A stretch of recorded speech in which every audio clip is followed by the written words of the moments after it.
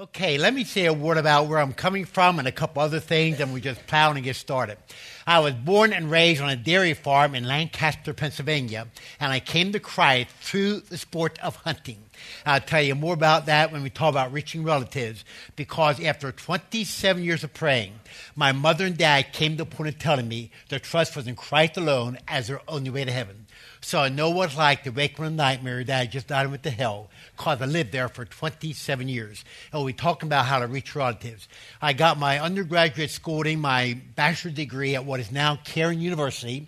Went on to Dallas Seminary where I got my master's and graduated in 1973.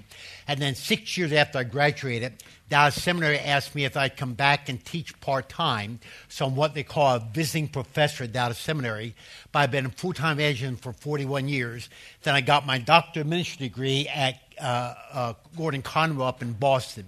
But I've been full-time evangelism for 41 years, head up a ministry called Evantel, that everything we do is evangelizing and training others in evangelism. Since 1973, we have presented the gospel to just over 30 million people since 1973. Last year, it was right under the 2 million mark. And so everything we do is evangelizing and training others in evangelism. Been doing it for 41 years. Nothing I want to do for the next 41, but what I've been doing for the last 41. And that's evangelizing and training others. There's nothing on earth I would rather do than that. My wife, Tammy, is here somewhere. There she is. You can raise her hand. We've been married for 44 years. Met on a triple blind date at the state fair over 44 years ago. It was myself and 3 girls. No, I mean, it was a triple blind date, and we were the only ones that lasted. I said to her some time ago, if you had to do it over again, would you still marry me? She said, sure, honey, if I had to do it over again. But again, it's a privilege to be with you. Looking forward to it, the most exciting time together. Somebody came in this morning and they said, the reason I'm here is because when it comes to evangelism, I am one fat coward. And what I love about teaching this class, I find most of the people that come are cowards in evangelism. But you did not come to complain how difficult it is or make excuse for not doing it, but instead to learn how. And for that, you ought to be commended. I love the story of the guy that every time you're out fishing, he caught hundreds of fish. Everybody else caught 2, he caught 200. They caught 3, he caught 300. Fantastic success. And the game warden said to him, I'd really like to know how you do it. He said, well, look, tomorrow I'm going out. Why don't you go out with me? I'll show you how I do it. So they went out to the middle of the lake. When they got there, he took a piece of dynamite and he threw it in the lake. I mean, hundreds of fish come up to the surface dead, hundreds. And that game warden was ticked off. He said, you cannot do that. I'm going to throw every law in the book at you. And the man lit a second piece of dynamite and he threw it in the lap of the game warden. He said, now, are you going to sit there and complain or are you going to fish? Well, what I find exciting is that people who come here do not come to complain, but instead to fish, and for that you ought to be commended. But also what I find interesting about a time like this, when there's so much you'd like to say, so no time to say it in, I always feel like the man who was driving 80 miles an hour on Route 82. A policeman stopped him and said, I'm going to have to arrest you for speeding. The guy said, for speeding, you got to be crazy. Sign says 82, I was only going 80. Policeman said, that is a route number, you idiot. That's not the speed limit. Guy said, I'm sure the lady said something. You should have seen me on 501. I feel like I have to travel about 501, but I hope that you find it awfully beneficial. But everywhere I go, I tell people, I don't have time to give my life story. But there's no one who steps in front of an audience in America any more grateful to God than I do. Because, again, I don't have time to give my life story. But I was born with an inherited speech defect, inherited from my dad's side of the family, that was so severe I could not pronounce the word T-H-E, the. And therefore, medical doctors told me to give up all hope of ever being a public speaker. One day, sitting in high school with my head between my hands so no one could see I was crying, because I had just been ridiculed what seemed like the 500th time, I told God, if you will help me with this defect, I will always use my voice for you. Starting that week, I started having control I'd never had in my entire life. And that, it was a year of speech therapy brought me to where I am today. But when you come from that kind of background, you don't take one opportunity for granted. It does not matter if it's an audience of 5 or audience of 50,000. And it's such great to have this time with you and just looking forward to the time together. I've been privileged to speak in every state except 2. South Carolina and Rhode Island found out about me, but they did every state except 2, over 60 foreign locations. And so it's just exciting to be here and have this time with you. What we're going to do, and I need your understanding, I misunderstood the time. I thought it was 8 to 12, and instead it's obviously 9:30 to 12. So I'm going to discuss 2 things. What is so scary about evangelism, and how do you talk to your relatives about spiritual things? Then the third item, how to avoid the 5 most common mistakes. We'll have to wait till another time because I don't like to be rushed through something, and you don't want me to be that either. And so that third item, which is a handout you did not get for that reason, we'll have to wait and talk about that another time. But I want to talk about what is so scary about evangelism. So if you pull out that handout, and then after our break, we'll take a break a little bit later, and then we'll come back and talk about how to talk to your own relatives about spiritual things. And I hope that through our time together that you'll find this awfully beneficial. Now, again, I call this a mini seminar because our association has a 4-hour seminar called You Can Tell Them. And there's no way I try teaching this time what we teach in all those times, but I hope that you'll find this mini seminar very helpful. But what I want to do is start by talking about what's so scary about evangelism and how you overcome those fears. Does everybody have the handout? Did we miss anybody? Everybody have the handout? Everybody have a pen or pencil? Okay, I think we'll gather us proud and get started. What's so scary about evangelism, and how do you overcome those fears? Now, will you notice how I start? Most believers admit they do not speak to others about Christ with any degree of consistency. Ask a simple question, why don't you? And they will answer in one word. A number of years ago, I was speaking down in the Bahamas, down there suffering for Jesus. And one day, I was going through the straw market, and I said to one of the women behind the counter, what's free? She said, the only thing I know is free is salvation. I said, why is it free? She said, because all you got to do is receive it. I said, why do you just have to receive it? She said, because Jesus already paid the price when he died for you. That woman did not know me from Adam, and yet the first chance she had, she used to say to me, Christ died for you. Now, I don't think there's anyone here with any kind of walk with Christ that would not like to have that kind of boldness. But there's one 4-letter word that tells you what a problem is. And I want to know who knows what our 4-letter word is. Say it out loud. Fear, exactly, because you all know. So right in there, F-E-A-R, fear. Now, with that in mind, what are we afraid of? What are all 4 items frightening us? They are. Now, some time ago, I wrote an article for Moody Magazine, what was then called Moody Magazine, and it was entitled, What is So Intimidating About Evangelism? I addressed 4 different areas. In the next few weeks, we received over 300 letters in response to that article because our people identified with it. And this mini seminar grew out of that article. Now, there's no way I can tell you everything I'd like to in these 4 areas. I am not going to try. What I'm going to try to do is give you a new perspective, new way to look at these 4 areas, because sometimes perspective changes everything. I love the story of the girl who wrote home from college, and she said, Dear Mom and Dad, I dropped out of school, moved in with a guy, expecting a baby in May, looking forward to seeing you soon, your daughter Barbara. Then she wrote, P.S., none of the above is true, but I did get an F in my last exam. Sometimes perspective changes everything. What I want to do is give you a new perspective, new way to look at these 4 areas. Okay, here we go. Tammy, I just remembered there's a small box in the Tahoe with that may ask you a question in it. Would you mind going down and getting that box? I forgot we didn't bring that up with us because they'll need this in a little bit. Okay, what are we afraid of? Okay, number 1, here we go. I do not know how to, here we go, turn a conversation to spiritual things. I do not know how to turn a conversation to spiritual things. When we walk up to people and we say, what is your biggest problem in evangelism? One of the big things they always say is, I don't know how to turn a conversation. If people would come up to me and say, I want to talk about God, I wouldn't have any problem at all. But I don't know how to do it when they don't. It's not always easy, but I promise you, gang, it's not 1/10 as hard as you're probably making it. Okay, here we go. What's the problem? With each one of these, I want to talk about 2 things. What's the problem? What's the solution? Okay, first of all, what's the problem? Number 1, you're using the wrong approach. You're using the wrong approach. You're using the wrong approach. You're using the wrong approach. You say, Larry, what do you mean by that? Three things are there. A, you begin by listening, not talking. You begin by listening, not talking. You begin by listening, not talking. Now, look at that next line, would you? The goal is getting them talking while, what is the next word? Say it out loud. You listen. People good at turning conversations are not good talkers. They are good listeners. One of the most misunderstood things is you don't have to be a good talker to turn a conversation. What you have to be is a good listener. And people good at it are good listeners. They're not good talkers. Let me ask an awfully simple question. How many tongues did God give you? One. How many years? The reason was, the proof is he wanted you to do more listening than talking. Because the goal is to get them talking while you listen. Okay, B.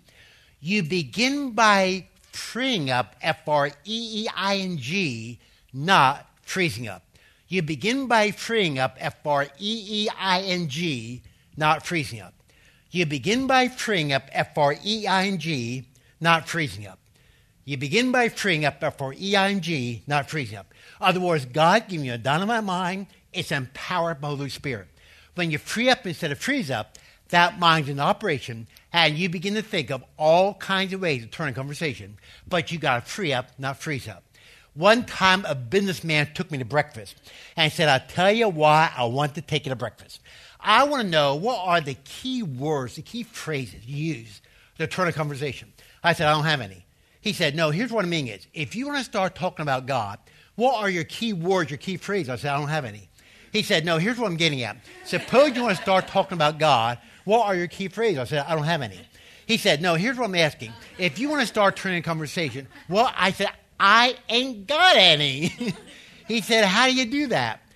I told him, well, I'm going to teach you right now.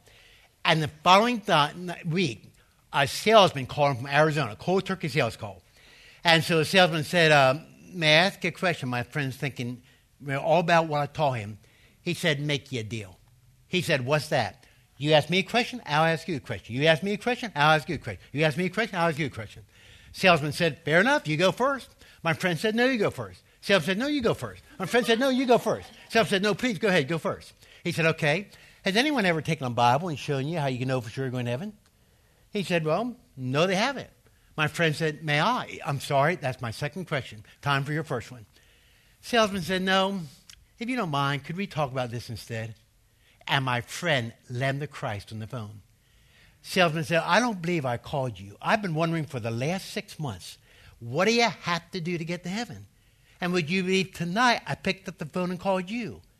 Now, why? Because if I can take a PS for a moment, what excites me about being with you this morning, I've been in it for 41 years.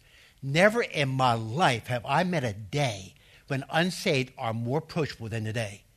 Because of cancer, huge. They're scared to no end the doctor and say, you've got cancer. The economy, terrorism, and the weirdness of events. 4 storms on the East Coast, mudslides in Colorado, drought in California, 25 earthquakes outside of Dallas, Ebola. Because of that, they are so insecure that never have been a day they are so approachable, and that's what's exciting. But my point is, you got to free up, not freeze up. God's giving you a dynamite mind. It's empowered by the Holy Spirit. When you free up instead of freeze up, that mind's in operation, and you begin to think of all kinds of ways to turn the conversation. Okay, C. The flow of the conversation must be natural, not forced. The flow of the conversation must be natural, not forced. The flow of the conversation must be natural, not forced. The flow of the conversation must be natural, not forced. That's why for some people it takes longer to turn the conversation than for others. If you said to me in any given conversation, Larry, how long does it take to go from golf to God? I would say sometimes 5 minutes, sometimes 15 minutes, sometimes 50 minutes, sometimes 5 hours, on occasion 5 days. But the flow of the conversation has got to be natural, it can't be forced. Sometimes we are having trouble turning conversations. It's because we're trying to do it too abruptly. As you can imagine, I do a tremendous amount of flying, stepping over 80 different planes in the course of a year. And I've found that airplanes are great opportunities to witness. I've also found the rougher the flight, the better the opportunity. But one time, I was flying from Dallas to Philadelphia. The woman sitting right next to me had gotten on the plane in Las Vegas, connected in Dallas, then of course was also going to Philadelphia. She told me everything about Las Vegas. Time Magazine told me 2 weeks later. Time Magazine article was boring. She already told me everything. After we were talking for a while, she said, "What do you do?" I said, "I'm a speaker. I'm in the ministry." She said, "Are you?" I said, "Do you have some interest in spiritual things?" She said, "I used to keep God at arm's length, but last year my uncle died of cancer after being diagnosed 3 months earlier. My grandmother's now in the hospital. I am more interested in God than I've ever been before." I said, "Was anyone ever taken a Bible and shown you how you can know for sure you're going to heaven?" She said, "No, they haven't." I said, "May I?" She said, quote, "If you would, that would be the greatest favor any human being has ever done." There are 30,000 people I've seen. I had the privilege of leading her to Christ. Now, is my being a speaker helpful? Sure. Was it essential? In no way. All you had to do is let the conversation take its natural course, show any kind of interest in spiritual things. She'd have taken off with you, just like she did with me. But the flow of the conversation has to be natural. It cannot be forced. If you're trying to force the conversation, you're going to have all kinds of difficulty because it cannot be done abruptly. That's why often long plane flights are easier for me to share Christ than short ones, because it gives me more time to just turn the conversation. And the point is, it's got to be natural, not forced. Okay, now with that in mind, what's solution number one? Enjoy the conversation. Enjoy the conversation. Enjoy the conversation. Now do me a favor. Take that word enjoy, underline it again. Now once you underline it, now circle it. Now once you circle it, now box it in. Now once you box it, now put a star alongside of it. Now once you put a star alongside of it, now put an asterisk on the other side. Now the only problem is you can't read the word. But the point is, enjoy the conversation. Have a blast. Talk to people. Now, what do you talk about? Here we go. Talk about 3 areas. Here they are. A, family. B, job. And C, background. Talk about the family. Talk about the job. Talk about the background. Family, job, background. Now, why? Because unsaved are experts in the 3 areas. Their family, their job, their background. They know a whole lot more than you do. So you're going to take them from an area where they are an expert, what it means to know their family, their job, their background, to the area where you are. And that's what it means to know Christ personally. So you're talking about one expert to another.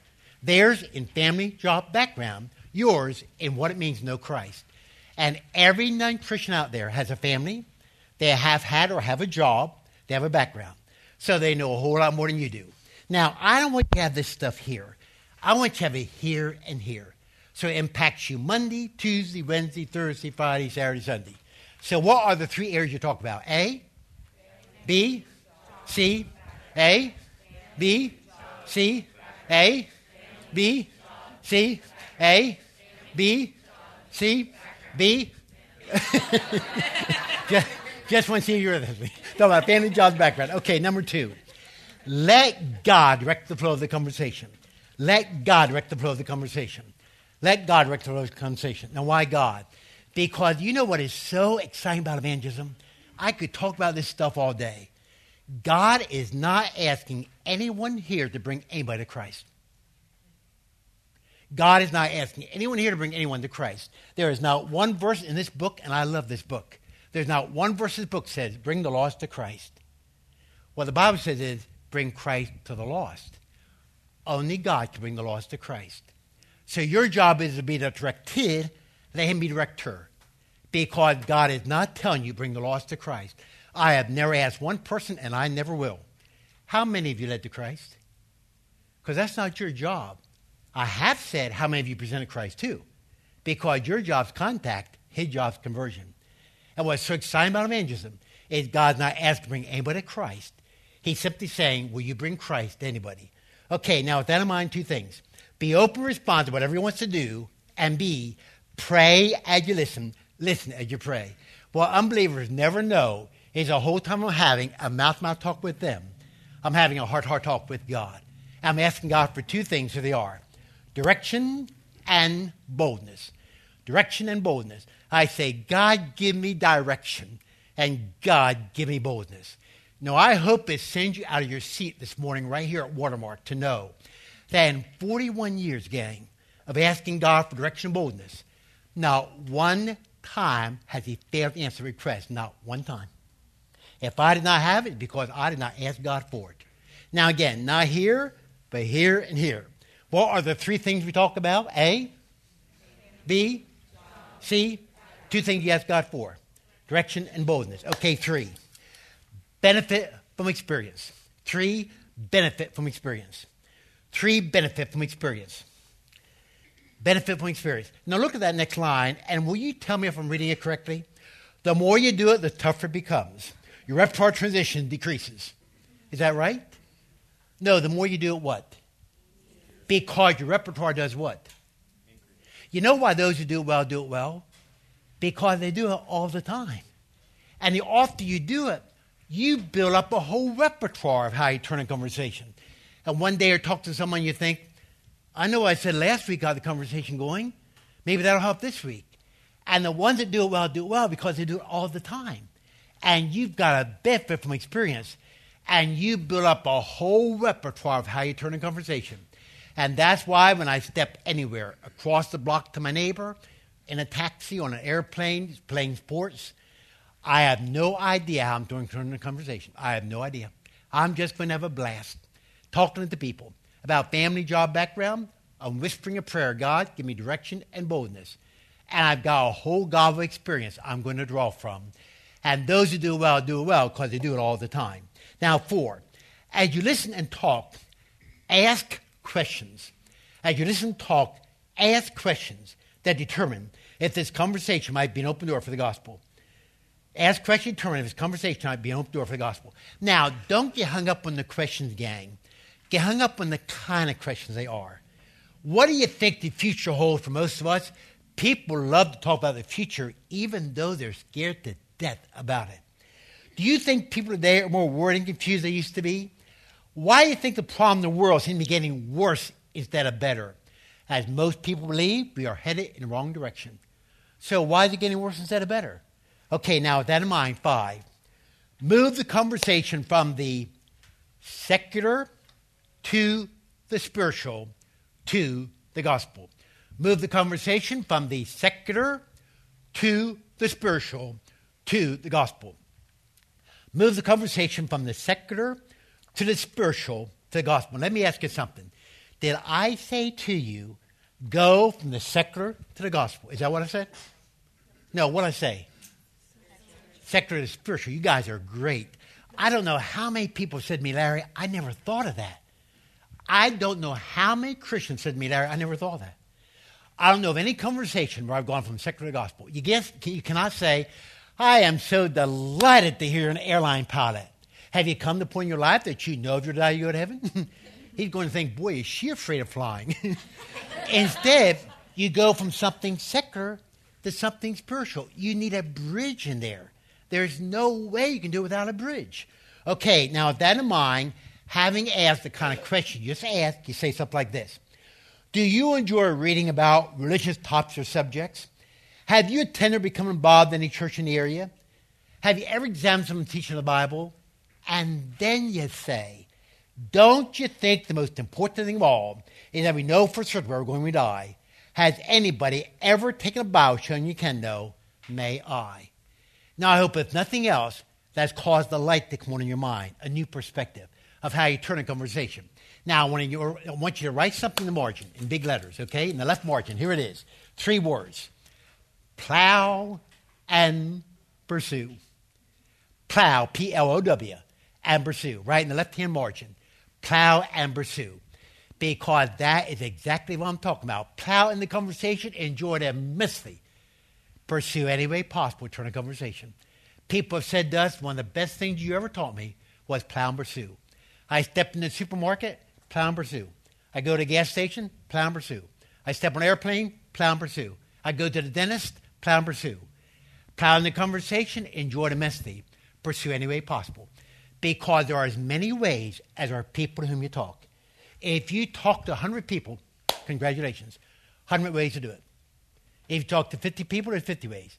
What gets us into trouble is we memorize 5 or 6 different ways. Then we get out in actual conversation. None of the 5 ways work. Then we say, how can I get the person to say what he was supposed to have said so I can then come ask what I was supposed to ask? I said what I was supposed to have said. I mean, it's funny to talk about, but frustrating when it happens. Instead, you just plow and pursue. Now, how do you do that?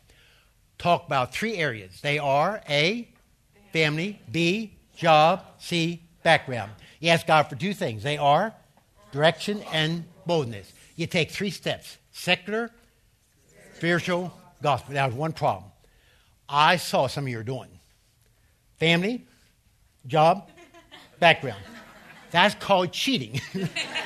God calls it sin. Without looking at your notes. First of all, what's the big 3-word principle you wrote in your margin? What's the big 3 words? Plow and pursue. How do you do that? Talk about 3 areas. They are family, job, background. Ask God for 2 things. They are direction and boldness. And you go 3 steps: secular, spiritual, gospel. Okay, great. Number 2. What's the second one? I do not know how to present the gospel. You'd be amazed how many people say to us, I just don't know how to, if somebody said, I want to be saved. I don't know how to explain it to them. I don't know how to present the gospel. Now, all those come up with their own method. We have a son who's now 32 years old that 2 years ago married the girl he's been dating for 10 years. He hates impulsive decisions. So he married the girl he's been dating for 10 years. They now live up in New Jersey. But when he was about 5 or 6 years old, he decided if his dad was going to be evangelist, then he would be one too. And he's a people person who has never met a stranger. So at 5, 6 years old, he'd walk up to anyone, anywhere, and say, what are you depending on to get you to heaven? It's amazing how that opens conversation right up to spiritual things. And one day, my wife, he were in a hardware store. He runs up the counter and he says, what are you depending on to get you to heaven? The guy was surprised how abruptly the question came up. He said, well, I go to church. I live a good life. I try to do what's right. And David looked at my wife and he said, he ain't going to make it. At that point, my wife had her door of opportunity because her job to bail out the conversation. But all of us know 5-year-olds get away with stuff we can't. Let's talk about it. Okay, what's the problem? 1, you may not have clear in your mind the message of the gospel and the meaning of saving faith. You say, Larry, what do you mean? A, the message of the gospel is Christ what? Died for our sins and what? Rose from the dead. Christ died for our sins and rose from the dead. You don't have to know the Bible to evangelize. The Bible is not the gospel. The Bible contains the gospel. The Bible is a whole lot more than the gospel.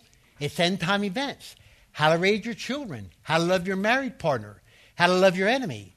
The Bible is 6 books. The gospel is 10 words. What are those 10 words? Say them loudly. Christ died for our sins and rose from the dead. What are they?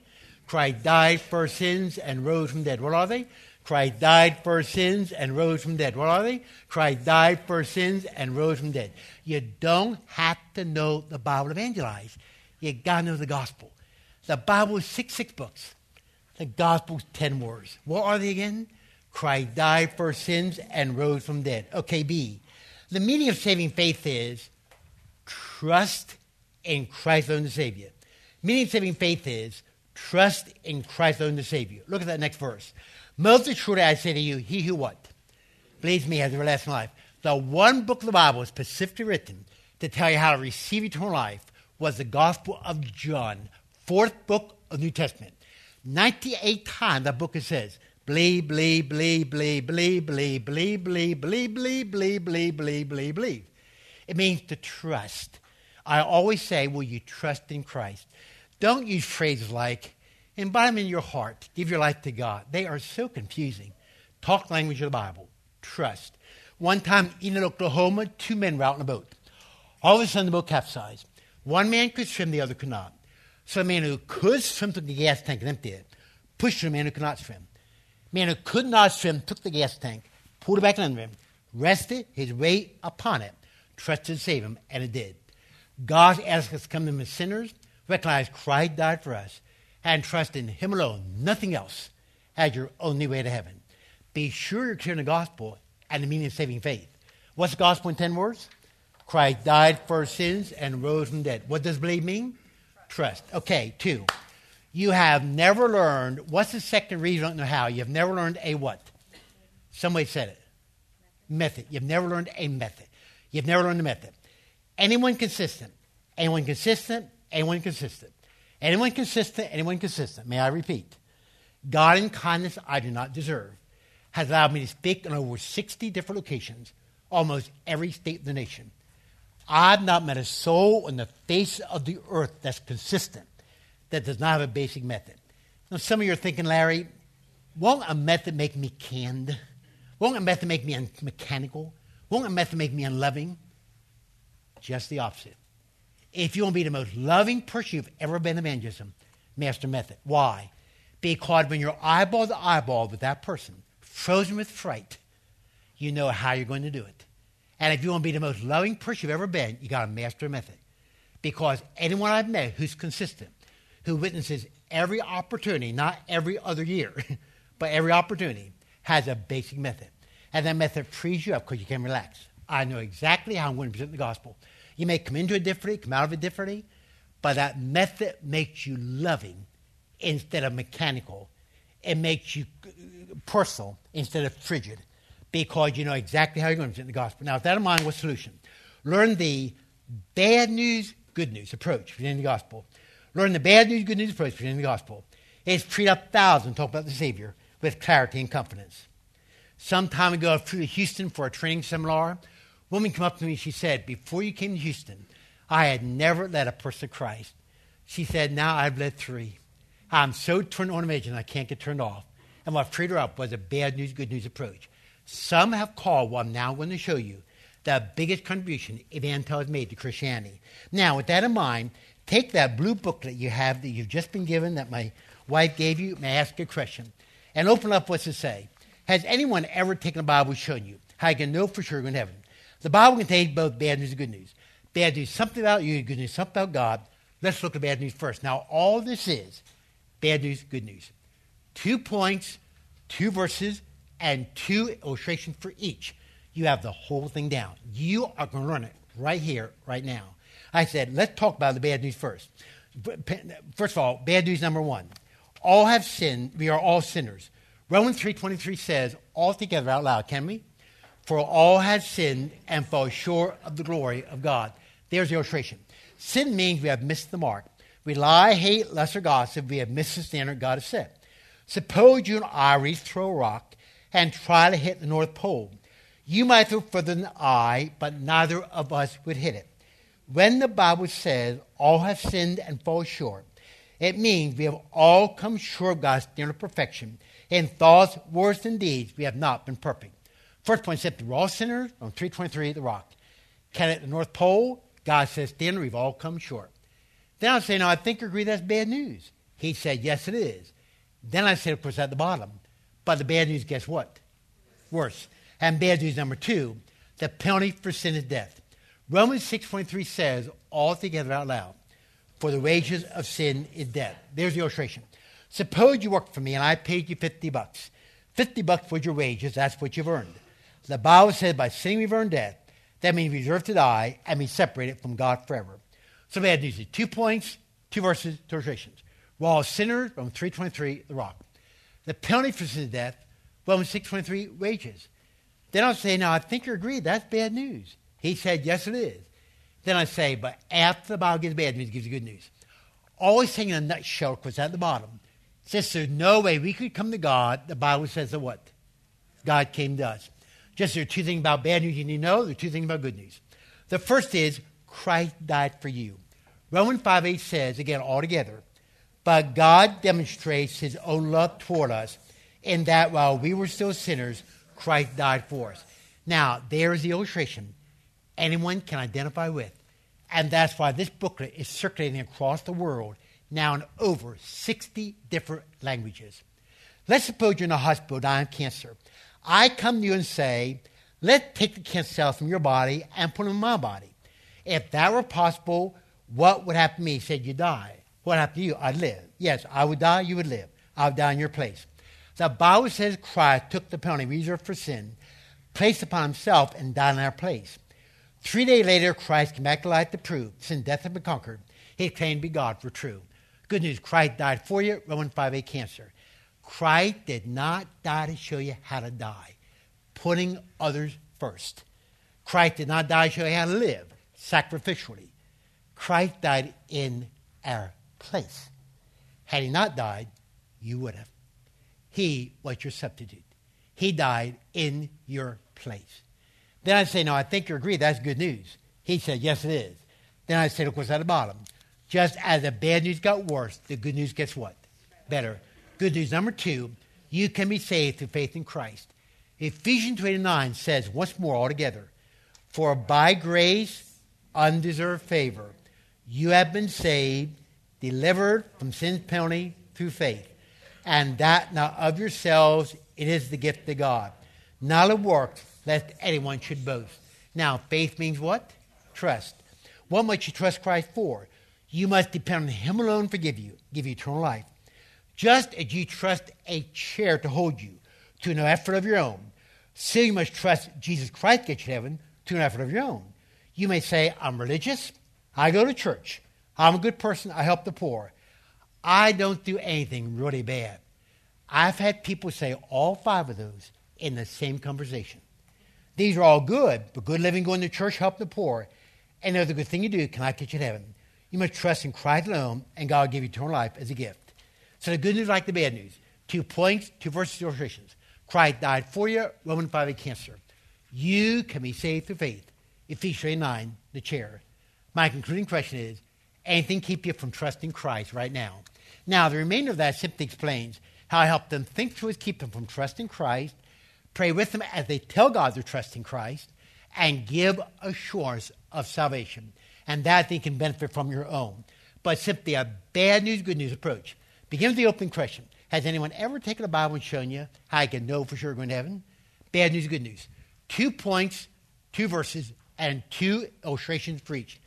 Bad news is, well, sinner, Romans 3:23, the rock. Penalty for sin is death, Romans 6:23, wages. Good news, Christ died for you, Romans 5:8, cancer. You can be saved through faith, Ephesians 3:9, the chair. Concluding question is, anything keep you from trusting Christ right now? But now the comments often made, the test of any teaching is not what the teacher taught. It's what the students have learned. Let's see how well you have it. Begin with the opening question. Has anyone ever taken a Bible showing you how you can know for sure you're going to heaven? Bad news and then good news. 2 points, 2 what? Verses and 2 what? Illustrations for each. All down. Everybody. First point in bad news. Well, sinner, verse is? Romans 3:23, illustration is? Rock. Second point is?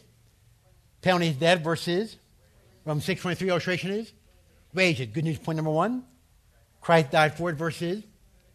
Illustration is? Cancer. Second point is? Saved through faith, verses are?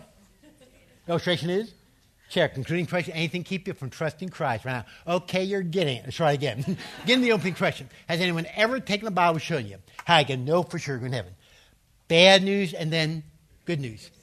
2 points, 2 verses, 2 illustrations for each. Everybody. First point in bad news. Verse is? Illustration is? Rock. Second point is? Penalty is death. Verse is? Romans 6:23. Illustration is? Wages. Good news, point number 1. Christ died for it. Verse is? Illustration is? Cancer. Second point is? Saved by faith. Verses are? Illustration is? Share. Concluding question is, anything keep you from trusting Christ right now? Okay, you're getting it. Let's try it again. Begin the opening question. Has anyone ever taken a Bible showing you how you can know for sure you're going to heaven? Bad news and then good news. 2 points, 2 verses, 2 illustrations for each. Everybody. First point, bad news. Verse is? Illustration is? Rock. Second point is? Verse is? Illustration is? Wages. Good news, point number 1. Verse is? Illustration is? Cancer. Second point is? Saved by faith, verses are? Illustration is? Chair. Concluding question, anything keep you from trusting Christ right now? Okay, you almost got it. Let's try it again. Begin with the opening question. Has anyone ever taken a Bible showing you how you can know for sure you're going to heaven? Bad news and then good news.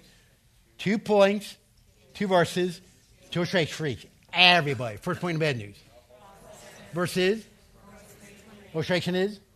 Second point is? Penalty is death. Verse is? Illustration is? Wages. Good news, point number one. Christ died for your. Verse is? Illustration is? Cancer. Second point is? Saved by faith. Verses are? Illustration is? Share. Concluding question. Anything keep you from trusting Christ right now? If you've not been able to tell, I'm convinced. Repetition is the art of learning. One time a pastor introduced me by saying, no, Larry's going to come and give his message. If he says something, you don't get it, don't worry about it. He'll say it again. If he said it the second time you don't get it, don't panic. He'll say it the third time. If he said the third time you don't get it, don't worry about it. He'll say it the fourth time. But if he says the fourth time you don't get it, you had better pay attention because he's only going to say it 2 more times. Just to make sure you got it. Let's try it one more time. Anybody, I mean anybody caught looking at their booklet will be rushing the rapture. You thought I didn't see you. Okay, begin with the opening question. Has anyone ever taken a Bible showing you how you can know for sure you're going to heaven? Then you say, it's bad news, good news. 2 points, 2 verses, 2 takes 3. Anyway, first point of bad news. Verse is? Illustration is? Okay, second point is? Penalty is death. Verse is? 6.3 illustration is? Wages. Good news, point number 1. Christ died for it. Verse is? Illustration is? Cancer. Second point is? Who said wages? Second point is? Saved by faith. Verses are? Illustration is? Chair. Concluding question. Anything keep you from trusting Christ right now? The point is master method. In fact, what is so exciting, I never had any idea how exciting this would be. Almost everywhere I go now, I'm meeting the people who've been led to Christ by the people we trained. I had no idea how exciting it would be. I flew up to Oregon, and a doctor came up to me. He said, I really want to meet you. Because years ago, your association taught a doctor friend of mine how to share Christ using your bad news, good news approach. He used that to lead me to Christ. Thank you for the part you played in my salvation. And the point is, learn a method. Because anyone who's consistent has a method. Now, when I go through this with a lost person, I do it just like I did with you. I read everything else. I let him read the verses. I say, go ahead, read the verse he reads. For all have sinned and fall short of the glory of God. I read everything else. Let him read the verses. The advantage of the booklet, if he comes to Christ, if he doesn't, you leave the booklet with him. And that's the advantage. Go on our website and you'll find out it's available in all kinds of covers. Football, baseball, soccer. Because of a hunter, it's even available in God Bless camouflage. But it's available in all kinds of covers. So you can rate the people from all kinds of backgrounds. Inside, they're the same to the comma. I keep here all day with stories about what God has done with this booklet. One of my most touching, you will love. A woman called her office. She said, I want to order 1,000. May I ask you a question? Reason is, my daughter just died. We're having 2 memorial services, expecting 500 each one. The last thing she did before she died was she led the woman in the bed beside her to Christ using, may I ask you a question? We want to put in their hands last thing she hadn't heard before she died. Now, can you imagine going to see Christ face to face? And the last thing he did on earth was lead somebody else to Jesus. Can you imagine what that'd be like? After all, what's the last thing Christ did on earth? Lead someone else to himself, the thief on the cross. So he exits the same way he does. And the point is, master method. Now, heart to heart.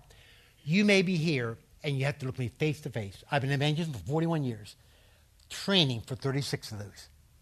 There is no question in my mind. There are people who come here today, you say, Larry, I've never been able to say, I know I'm going to heaven. Number one, don't apologize. A lot of people are there. Don't apologize. Secondly, whatever you do, settle it before this day's over. In the privacy of your heart, God, I'm trusting Christ alone. It's not saying a prayer. It's not walking an aisle. It's not signing a card. Salvation is trusting Christ alone as your only way to heaven. The moment you say, I'm trusting him alone, if he can't take me to heaven, I am going to hell. He's my only way. That's salvation. Pure and simple. A woman came up to my wife at a retreat one time. She said, you're Tammy Moyer, aren't you? She said, yes, why? She said, I really want to meet you because your husband led me to Christ when I was a first-year student at Dallas Seminary. She came up to me after that class. She said, Larry, Professor, she called me Dr. Moyer. She said, I've never understood what you just told me. Apparently, I said all the right words in the application. I did not mean to deceive anybody. I've never understood this. You may be here today and you've never understood this. Don't apologize. Just whatever you do before this day's out, put your trust in Christ alone as your only way to heaven. If you call our office, it's either numbers in the material we'll be getting, and say, I trust in Christ as seminar. I'll send you as a gift from me our book called 31 Days Living as a New Believer. Help you get started growing. 31 Days Living as a New Believer, my gift to you, if you trust in Christ in this seminar.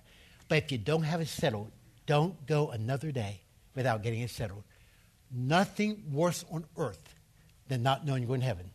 Nothing better than knowing. So if you've never understood it, settle it in the privacy of your heart. Say, God, I'm trusting him alone. There's even a prayer in the back of the booklet to tell God what you're doing. Saying a prayer does not save. Trusting Christ saves. Prayer is only how you tell God what you're doing. But if you want to use a prayer to tell God what you're doing, there's a prayer to do so. But get it settled before you leave, before this day's out. Okay, what's the third problem? Number 2, what's the third problem? I may not be, back to your handout. Number 3 on page 3, what's the third problem? I may not be able to answer there. Now, you know how to fill it in. What is it?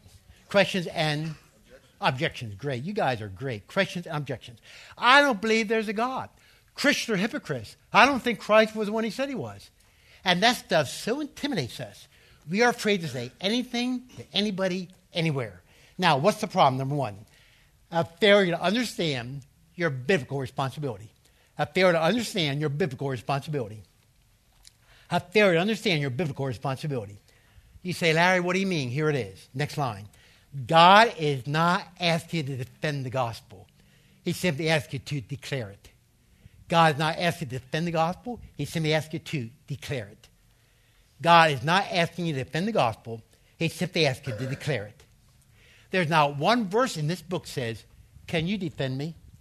God says, will you declare me? Now, you know what's interesting about that? Who leads more to Christ than anybody else? You know the answer. Who leads more to Christ than anybody else? You know the answer. No, God. Who else besides God? Who leads more to Christ than anybody else? Brand new Christians. Know what's interesting? They don't know anything. All they know is Christ died for me. And they tell him, her, and her. And they lead a whole world to Christ. God never says, again, I love this book. There's not one verse this book says, can you defend me? God says, will you declare me? Okay, 2, a tendency to forget how people are brought to Christ. A tendency to forget how people are brought to Christ. How people are brought to Christ. Now, those next 2 verses tell you how. My speech and my preaching were not with persuasive words of human wisdom, but in demonstration of the Spirit and of power, that your faith should not be in wisdom of men, but in the power of God. If you can answer every question, refute every objection, explain every verse in that book, that does not bring people to Christ. They only come to Christ when the Holy Spirit takes the truth of the gospel, drives home their heart, causes them to come to God by faith. Larry Moyer has never brought anyone to Christ, and he never will. God brings people to Christ. And the point is, we have to remember, if you can answer every question that does not bring people to Christ, only God can bring people to Christ. Okay, 3. A misunderstanding of why people have to ask questions and raise objections. A misunderstanding of why people have to ask questions and raise objections. A, they have not received the clear presentation of the gospel. I promise you, make the gospel clear, get a lot less objections. It's hard to argue against the fact Christ died for me. And B, they are putting up what's commonly referred to as a what? Smoke screen. No, not always, gang, but sometimes all they're doing is repeating something somebody else told them. They have not thought through for themselves. Now, with that in mind, what's solution? Number 1, take the offensive, not the defensive. Take the offensive, not the defensive. Take the offensive, not the defensive. Take the offensive, not defensive. Now, please notice, I did not say be offensive. Instead, take the offensive. Now, let me explain what I mean by illustrating what I mean. A businessman took me to lunch one time, brought an unbeliever with him. Unbeliever said to me, I don't know how in the world you can teach the Bible. Man, that thing is so full of mistakes. I said, well, I've had other people tell me that, but unfortunately, no one has shown me one. Would you be kind enough to do that?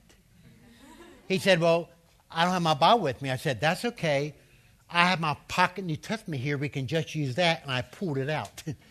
Now, at this point, he starts to perspire. He said, I forget what book it's found in. I said, I understand that. 66 books in the Bible. Let me name them one at a time, and maybe when I get the book where your mistake's found, it'll ring a bell.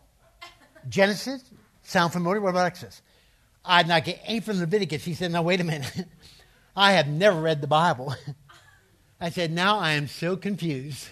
You said 4 mistakes. You've not read it. Why'd you say that? He said, someone else told me that. I said, suppose you wrote a book. I criticized it without reading it. Would that bother you? He said, yeah. I said, that's what you're doing. You're criticizing a book you've not read. If you're going to criticize it, read it. Before we left, he agreed to get together with his friend once a week to start studying the Bible. I take the offensive. I never, gang, take the defensive. If they say Christians are hypocrites, I'll say I'll be the first to admit that sometimes that is so true. But for everyone who's not living the life, I'll show you somebody else who's trying to. Will you come with me for one day? Let me introduce you to all the Christians I know who are living the life. I then pull out my calendar. I say, how does Wednesday of this week look? I could meet you at 9 o'clock. I've never had one person take me up on it. Not one. But you take the offensive, you never take the defensive. Okay, 2, keep the conversation centered on the gospel. Keep the conversation centered on the gospel. Now again, the Bible is 66 books. The gospel is 10 words. What are those 10 words? Christ died for our sins and rose from the dead. Years ago when Russia broke open, a woman who went with us to Russia learned how to witness to her husband at home. And she came home and she went through the bad news, good news. He brought up something not related. She said, that's not the gospel. He brought up something else that was not related. She said, that's not the gospel. He brought up something else not related. She said, that's not the gospel. He told me to my face, he said, Larry, what brought me to Christ is she wouldn't get off the gospel. And the point is, you keep your conversation on the gospel. God has his whole thing sewn up. If you don't think he's a God of love, you got to disprove the cross. If you don't think he's God, God disproved the empty tomb. The most attested fact of history. There is no more attested fact of history than Christ arose. God got the whole thing sewn up. So you keep everything centered on the cross and the resurrection. Okay, 3. Make each situation a learning experience. Make each situation a learning experience. Make each situation a learning experience. Dawson Trotman, founder of an organization called the Navigators, once said, they may catch me once, but they never catch me twice, the same question. If you don't know the answer, look it up and get prepared next time. Now, why is that helpful? I get asked 10 questions a year, and they're the same old 10. Year after year after year after year after year after year after year after year after year. You learn how to answer them once. You are prepared for that same question every time it comes up. They may catch you once. Don't let them catch you twice. If you don't know the answer, look it up and get prepared next time. Make every situation a learning experience. And 4, be willing, unashamed to say, now you know how to fill it in. What is it? I don't know.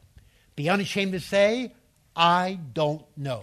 When you say, I don't know, there are 2 things that conveys to an unbeliever, and they both start with an H. What are the 2 things that conveys when you say, I don't know? Honesty, and what else? Somebody else said it. Humility. Honesty and humility. And they are winsome with unbelievers. Honesty and humility. Be unashamed to say, I don't know. Okay, what's the 4th problem? I don't know how to turn a conversation. I don't know how to present the gospel. I'm afraid I kind of answer question objections. I did not realize what a big problem this 4th one was until I spent 2 years in evangelism. That's all it took, 2 years. Show me what a big problem this 4th one is. I don't know where I'd find the time. I don't know how to follow up a new Christian. I don't know where I'd find time. I don't know how to follow up a new Christian. What is the number 1 problem in 2014? It's not money. That was 50 years ago. What's the number 1 problem in 2014? Time. So believers tend to be conscientious people. And they think, well, if I lead someone to Christ, I ought to help them grow. Since I don't have time to help them grow, I might as well let them go to hell. Now, we don't say that. But gang, let's be honest, heart to heart. That's what we're saying. If I lead someone to Christ, I'll help them grow. Since I don't have time to help them grow, I might as well let them go to hell. Now, please don't understand. I want to see people grow. But even if they don't grow as much as you'd like, they're still not going to hell. Please don't confuse entering the Christian life with living it. Because if you do, you will so confuse the gospel. First of all, you enter it, and then you live it. And besides, somebody can pick up where you left off. Because God has not left his throne. And someone can pick up where you left off. A woman wrote to me. She said, Larry, here's a story. Use it anywhere you want to. She said, I led a woman to Christ. And before I knew it, she moved out of our community. I felt so responsible. I didn't get her address or anything. I thought, I led her to Christ.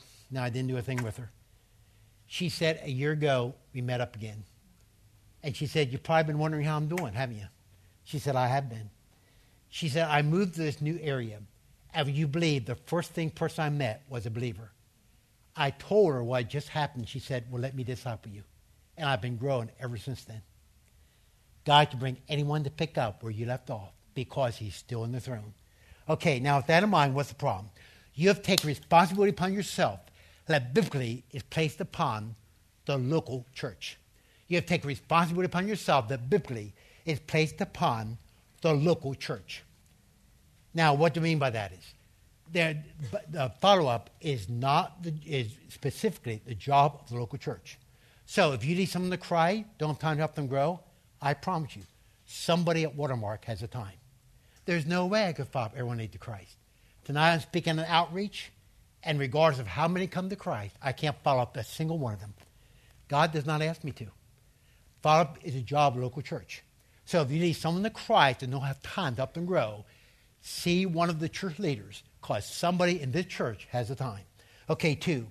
You may have felt like your time resources from heaven backwards. You may have felt like your time resources from heaven backwards. Heaven backwards. You say, Larry, what in the world do you mean? Look at those next verses. What is our hope or joy or crown of rejoicing? It's not even you in the presence of Christ is coming. You're our glory and joy. Before you go to bed tonight, try not to forget. Get somewhere alone. Underneath a tree, living room, bedroom, kitchen, whatever. Take 5 out. 5 out. You've just died. You're face to face with Jesus. What will you wish had been the most important things in your life? Whatever they're going to be then, make them important now. Live life from heaven backwards. Before you go to bed, please don't forget. Take 5 out. Just take 5 out. You've just died. You're face to face with Jesus. What will you wish had been the most important thing in your life? Whatever they're going to be then, make it important now. Live life from heaven backwards. As someone has said it so well, the most important things in life are not things. Christ did not die for things. Christ died for people. It's his priority, yours as well. Okay, 3. You may have overlooked the foundational principle of follow-up. A new believer needs you more than they need your knowledge. You may have overlooked the foundational principle of follow-up. A new believer needs you more than they need your knowledge. People best at follow-up don't have big heads. They've got big hearts. It's not how much do you know, it's how much do you care. It's your presence that makes a difference with a new convert. A person I was privileged to lead to Christ worked for us for about 14 years. He said, to this day, I cannot remember one thing the guy covered that met with me. All I know is he was there once a week for 8 weeks, and he's a growing Christian today. It's your presence that makes a difference, not your Bible IQ. Okay, 5. You've overlooked the abundance of Christian resources. You've overlooked the abundance of Christian resources. You've overlooked the abundance of Christian resources. We are living in God-blessed 2014. There is so much available to help new believers. Now, all you need is one index finger. Turn on a recorder, push in a DVD, or turn a page of a workbook. It takes one index finger to disciple a new convert. And the two of you can learn and grow together. Okay, what's the solution? Number 1, arrange to meet with a new believer once a week for 8 weeks. Arrange to meet with a new believer once a week for 8 weeks. Arrange to meet with a new believer once a week for 8 weeks. The best follow-up there is someone meets with them once a week or 8 weeks. Or find someone else who can do the same. Dawson Trotman, again, Founder of the Navigators, once said, follow-up is not done by something, it's done by someone. Paul the Apostle said, the way a nursing mother takes care of her baby, the way a father takes care of his son, That's the way I took care of you. Follow-up is not done by something. It's done by someone. 2, let the abundant availability of resources help you. Let the abundant availability of resources help you. Let the abundant availability of resources help you. Our association has 3 things: welcome to the family, grow in the family, 31 days of living as a new believer. Again, I sincerely meant it. If you trusted Christ today, I couldn't do this for anyone. If you say, Larry, for the first time, I'm leaving here trusting him alone, call my office and say, I trusted Christ, that Saturday morning seminar. And I'll send you a complimentary copy of 31 Days Living as a New Believer. 31 things I wish you had told me when I came to Christ. I'd taken off like a rocket. Let those materials help you. Now, whatever you do, don't miss what I have in bold print. Let's say it together, can we? The issue is never, are you afraid or what are you afraid of? But instead, what are you doing to overcome those fears? Again, together. The issue is never, are you afraid or what are you afraid of? But instead, what are you doing to overcome those fears? When you stand before Christ, be rewarded. It'll be embarrassing to say, I was afraid. That's why I never mentioned your name. It'll mean everything to say, I was afraid. And you know how you helped me overcome those fears. And see him abundantly reward you. Issue is not, are you afraid, what are you afraid of? But instead, what are you doing to overcome those fears? Now, a couple things before we take a break. First of all, it's called the bad news, good news approach. You begin with the opening question. Has anyone ever taken a Bible showing you how you can know for sure going to heaven? Okay, 2 points, 2 verses, and 2 what? Okay, what's the first point of bad news? Verse is? Illustration is? Rock. Second point is? Penalty is dead. Verse is? Illustration is? Wages. Good news point number 1. Verse is? Illustration is? Cancer. Second point is? Saved by faith. Verse R. Illustration is? Chair. Concluding question. Anything keep you from trusting Christ right now? Again, profs are known for giving exams, and I love to do it. So, what's the gospel in 10 words? Christ died for our sins and rose from the dead. True or false? In order to evangelize, you got to know the Bible. False. You got to know the gospel. Bible 66 books, the gospel 10 words. Okay, what does believe mean? It means to what? Trust. So you say, is there anything keep you from trusting Christ? True or false? If you have a method, that will make you awfully canned in evangelism. False. It'll make you personal and loving because you know exactly how you have to do it. Okay, if you're going to be effective in evangelism, you must know how to answer all objections. False. Instead, you have to take the what? Offensive, not the what? Defensive. Again, it's no sin to say 3 words. What are they? I don't know. Again, you guys are absolutely terrific. Okay, a couple of things. First of all, in a moment, we're going to take a 15-minute break. I'll tell you when we'll be back by. Then we're going to talk about how to talk to relatives. And then I'm going to give time at the end also for questions and all. You guys are absolutely super. But give some time for that, answer any question you might have, and say a few things about the other materials you have. They wanted me to mention that downstairs there are 3 books available for purchase that you might want. 31 Days with the Master Fisherman. The biggest comment I get from this book is, I learned how to share Christ out of grace, not guilt. I despise guilt trips. Evangelism is a privilege, is not a pain. I love the illustration of the father said to the son, do you realize when Abraham Lincoln was your age, you were studying to be an attorney? And this son said, yeah, Dad. Do you realize when he was your age, he was president of the United States? Deserved. The point is, it's a privilege, it's not a pain. The biggest comment I get from this book is, I learned how to share Christ out of grace, not guilt. I cannot tell you how many people said my whole attitude about evangelism changed as a result of 31 Days with the Master Fisherman. Then there's our book, 21 Things God Never Said, Correcting Our Misconception of Evangelism. If you don't know the date you're saved, you are not saved. Wrong. The Bible never says that. If you're afraid to evangelize, you don't love Jesus. Wrong. The Bible never says that. If you have a chance to evangelize, they don't, and they go to hell, it's your fault. Wrong. The Bible never says that. 21 Things God Never Said, one of our most popular books. Then, Show Me How to Share Christ in the Workplace. One of the most, Billy Graham called Workplace the next movement of God in America. Because there are so many people having opportunities in the workplace like they've never had before and the freedoms they have. There are things you can't do, but there's a whole host of things you can do. And How to Share Christ in the Workplace even gives a section in the back, how to speak in the workplace. Because sometimes ones like yourself in the workplace are asked to give eulogies and things like that and tells you how to use those for evangelism. And the point is one of our newest books, but those 3 are down there for you to take advantage of. And then there's all kinds of goodies down there, treats and all. It's I have 25 before, if we're back before 10 of. Is that time enough? Okay, let's be back by 10 before the hour, and then we'll take up from there. Okay? Okay. Is this one? Okay. Great. I cannot emphasize enough how tremendous a group you are. The Bible says, say what you mean what you say. I would not say that if I did not mean it, and you guys are just tremendous. I was talking to someone during the break, and I told them that in 41 years, I have never once lambasted anybody for not evangelism. I don't believe in that. I have found most people would love to lead someone to Christ. Their two biggest problems are they're afraid and they don't know how. I said to a past friend of mine not long ago, I would not mention evangelism from the pulpit if you're not training your people, because you're going to frustrate them to no end. Because the two biggest reasons they don't evangelize are not they don't want to.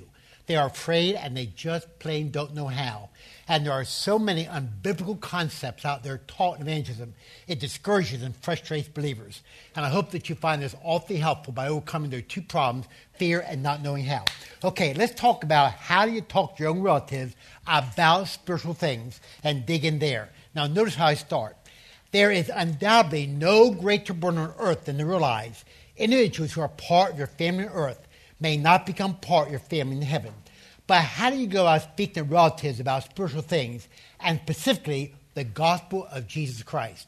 There are those sitting right here today that if we were to talk for 3 minutes, you would be in tears, because you know people in your own family, father, mother, brother, sister, aunt, uncle, grandma, grandpa, that if they were to die right now, you would never see them again. When a believer dies, you say, so long. Only be so long until you see them. When an unsaved dies, you say, goodbye. You will never see them again. There is no greater burden on earth than to know that people are part of your family on earth, unless something happens, will not be part of your family in heaven. I know the burden. I lived there for 27 years. I was born and raised on a dairy farm in Lancaster County, Pennsylvania. And Dad said we worked hard all year. When the month of November came, we could have the whole month off to go hunting. And when it comes to sports, I like anything that's outdoors and physically abusive. If it doesn't beat up the body, I don't see any sense in it. And so my three sports are hunting, running, and water skiing. I love to hunt, one, water ski. And my favorite sport is hunting. And Dad said we worked hard all year when November came. You can have the whole month off to go hunting. So every day after school, every Saturday, I hit the woods. As I looked at the deer, the squirrels, the trees, etc., I thought there's got to be a God. Design me meant love, and love meant presence. So my question is, where is he? What tree is he behind? What rock is he under? I decided to study the Bible. Maybe that'll help me. And I came to Christ for my personal Bible study. I knelt on my bed one night on the dairy farm as a teenager. I said, God, the best I know how, I'm trusting Christ alone as my only way to heaven. And my life exploded. And I realized as I grew, God took me from the creation, the creator, to Christ. And I came to Christ for my own Bible study, initiated by the sport of hunting. When I came to Christ, heaven and hell broke loose in our house. Heaven, because I knew I was going there. I don't have to tell you about that. Hell, because now I was a religious fanatic. Because in our home, if you talked about God, church, that was fine. Christ, knowing you were in heaven, saved, you're a religious fanatic. After 27 years of praying, my mother and dad assured me their trust was in Christ alone as their only way to heaven. Now, in my case, Mom may have come to know Christ in a Assembly of God camp meeting when she was small, got away from it. Dad may have come to Christ in 1912 when the Lutheran Church was preaching the gospel. But regardless, after 27 years of praying, they assured me their trust was in Christ alone as their only way to heaven. Unfortunately, it took a tragedy in our home to turn the situation around, because my brother died of a massive heart attack at 46 years old. Buckle your seatbelts. His wife died 5 years before he did of a blood clot. So the three girls lost their mother and dad in 5 years. 13, 12, and 8 when she died. 18, 17, and 13 when my brother died. How many families do you know that the three girls lost their mother and dad in 5 years? But the point is, God used that to turn the situation around. They started to listen to me as they never had before. After 27 years of praying, they assured me their trust was in Christ alone as their only way to heaven. And Dad went to be with the Lord in 1988 and Mom in 1996. But I know what it's like to wake up in a nightmare. Your dad just died and went to hell, because I lived there for 27 years. I'm talking to somebody who understands the burden. Now, with that in mind, what I want to do is talk about the 3 don'ts and the 5 do's. And starting with the 3 don'ts, they are the place we make the most mistakes when it comes to talking to relatives. Okay, here we go. Number 1. Don't be intimidated by the past. Don't be intimidated by the past. Don't be intimidated by the past. Don't be intimidated by the past. Now, what do we mean by the A? No one knows you like your relatives. They have seen and know your past, your selfishness, your fits of anger, unkind attitudes, addiction to drugs, and a host of other things. I am one of those people that has the unique distinction of being a twin. And every time I say that, everybody wants to ask, do you look like your twin? The answer is no. She has longer hair. But I have a twin sister. And my mother would sometimes ask, if you had you over again, would you still have twins? She said, yes, but I wouldn't have the same two. And the fact is, no one knows you like your relatives, and they have seen everything. Bear in mind, God forgives you, and you must forgive yourself. Personalize Psalm 103:12 by saying, as far as the east is from the west, so far as he removed my transgression from me. Now, why is that important? It's because of B. Satan is a master of intimidation. Satan is a master of intimidation. Satan is a master of intimidation. He loves to say, what right do you have to talk to anyone? Remember when you used to? And he reminds you of all the junk in your past. And then he says, now what are you going to do when they bring that up? And he's just trying to intimidate you. Now look at the next paragraph. A forgiven person has both. Now please underline these 4 words. A right and responsibility. A right and responsibility to speak to anyone, everyone. When relatives have seen a change in your life, they're not likely to bring up the past. If they do, that becomes here's the next 4 words underlined. Bridge to the gospel. Bridge to the gospel. Bridge to the gospel. Lovingly say, please forgive me. It's because of who I used to be. I am delighted I have come to Christ. I wish someone would have explained something to me sooner. I would now like the opportunity to explain to you. One of the biggest problems I had before I came to Christ was one fierce temper. I remember the time my mother said to me, you better be careful. That's the thing that makes people kill somebody. I lived in fear that one day I could kill somebody out of my temper. I came to Christ, as my own wife would tell you. God just took that all away and taught me how to take one day at a time and not get ticked off when life did not go my way, and he just took that away. But when I saw witnessing my folks, I thought, what if they bring that up? You know what? They never once did. All Satan tried to do is use that to intimidate me. And the fact is, they're not likely to bring up the past. If they do, that becomes the bridge to the gospel. All you say is, please forgive me. But because of who I used to be, I wish someone would have explained something to me sooner that I would now like to explain to you. And the fact is, all Satan's trying to do, he is a master intimidator. And they are not likely to bring that up. If they do, just make it a bridge to the gospel. Okay, 2. Don't take God's responsibility on your shoulders. Don't take God's responsibility on your shoulders. Don't take God's responsibility on your shoulders. A. Christ recognized the fact that his message was a divisive issue. Matthew 10. Do not think I've come to bring peace on earth. I have not come to bring peace but a sword.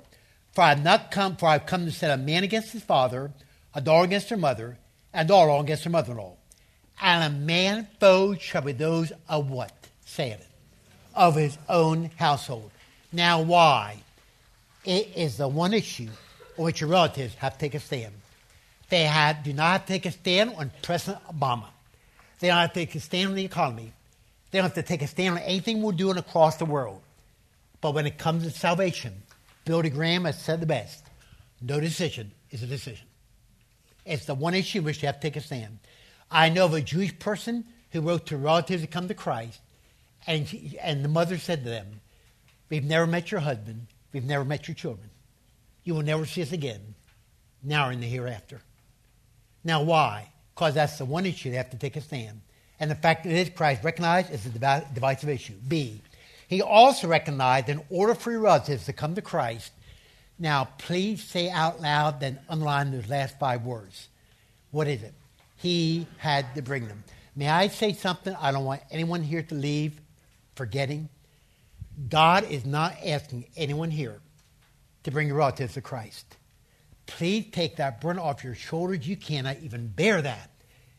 Nowhere does God ever say you're supposed to. As I traveled with such a burden for my folks, I thought, God used me to reach so many, and I can't even reach my own folks.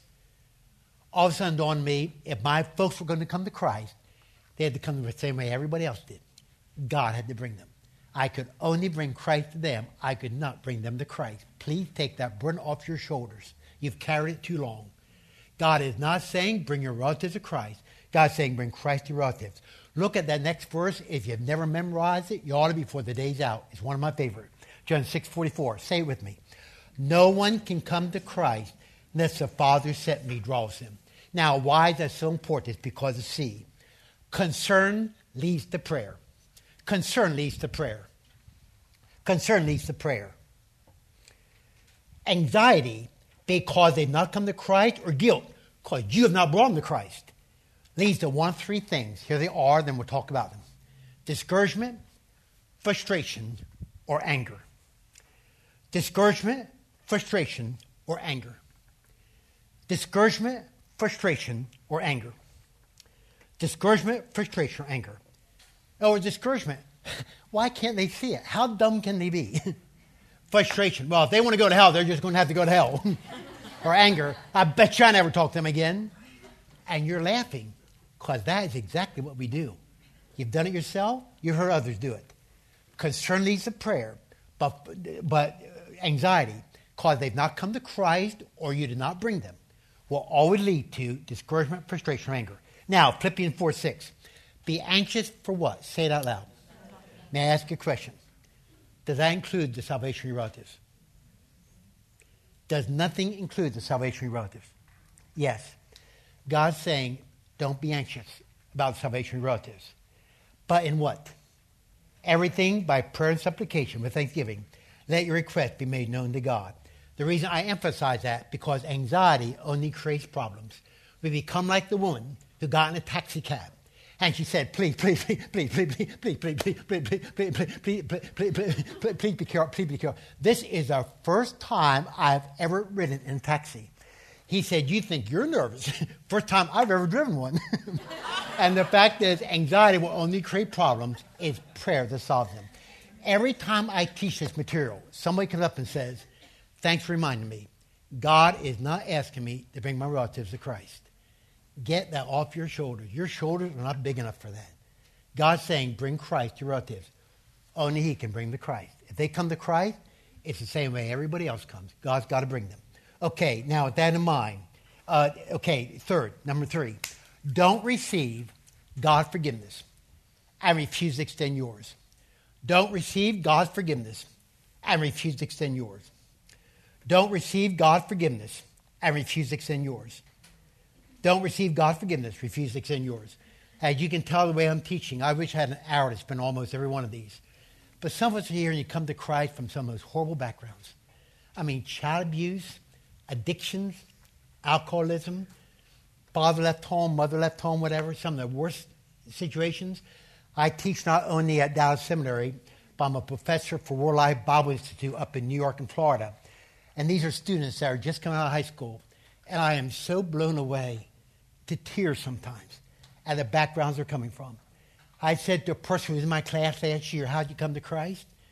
He said, if I tell you, will you believe me? I said, I promise you, I'll believe you. He said, well, as you can tell, and I could tell, he has this disease, forgive me, I forget the name where you shake. No, there's no word. Yes, thank you. And he said, my mother said to me, will you please commit suicide? I'm so tired of dealing with this. Please commit suicide. He said, I made up my mind I was going to commit suicide. And so a person came along. He shared, before you do, could I share something with you? He led me to Christ. He said, I found out suicide was not necessary. That's the kind of background. A guy with me this year, he said, will you teach me how to forgive my dad? I said, yes, if you tell me why. He said, because he left me for 6 years old for drugs. I still can't get over it. My dad left me for drugs. I can't go to the background they're coming from. Now, you are coming from that same background, some of you. I mean, some horrible backgrounds. The problem is, God's forgiven you, but you've not forgiven them. And if they don't see your forgiveness, it's very unlikely they're ever going to see his. Now, with that in mind, A, Colossians 3:13. If anyone has a complaint against another, even as Christ forgave you, so you also ought to consider doing. Right? So you also must do. God never made an option. B, God needs your obedience, not your opinion. God needs your obedience, not your opinion. God needs your obedience, not your opinion. May I speak not just an evangelist. May I speak as your brother in Christ. If you're here today and you're holding anything against anybody for any reason, and especially a member of the family, don't you dare go to bed tonight before you get down on your knees and get it right with God. Because if they don't see your forgiveness, it's very unlikely they're ever going to see his.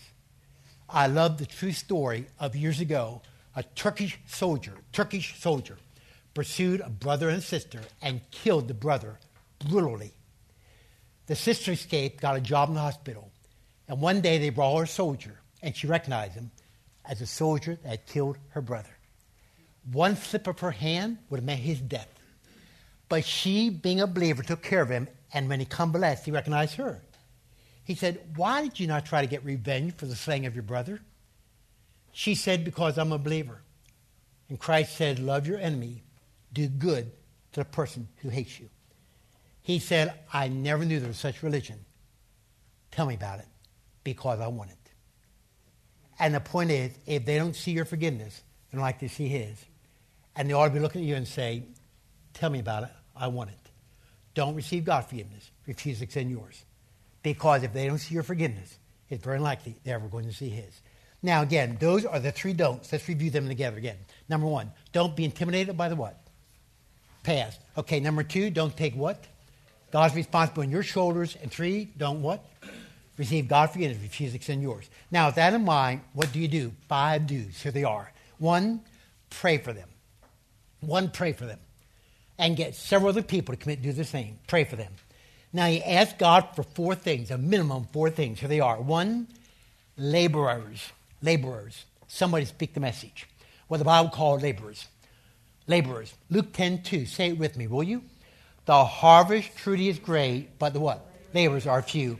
Therefore, pray, Lord of harvest, to send out laborers in this harvest. Now, here's what I'm getting at. Next. Ask God to send someone in addition to you. Ask God to send someone in addition to you. Ask God to send someone in addition to you. Now, please notice, I did not say, ask God to send someone instead of you. That's a genuine first-class cop-out. In addition, it is no secret to anyone who spends their life in evangelism like I do that usually always takes somebody outside the family. It usually always takes somebody outside the family. One time I led a mother to Christ in Indiana. The first thing she said to me was, "I don't know why I could not listen to my own daughter. She's been telling me this for years." I said, "You want to know why you listen to me instead of her?" She said, "Yeah, Larry, why?" I said, "Because I was not a son. You could take it from me. You could not take it from her." She said, "You know, you're right." And the two became the closest they've ever been. And God said, "Someone addition to you." You say, "Larry, no, wait a minute. My relative don't have anyone around them who's a believer." That's okay. He's still on the throne. He can bring somebody across their path today you had no idea they'd cross paths with. And the point is, as God sends someone in addition to you. Okay, 2, opportunity. 2, opportunity. Laborers, 2, opportunity.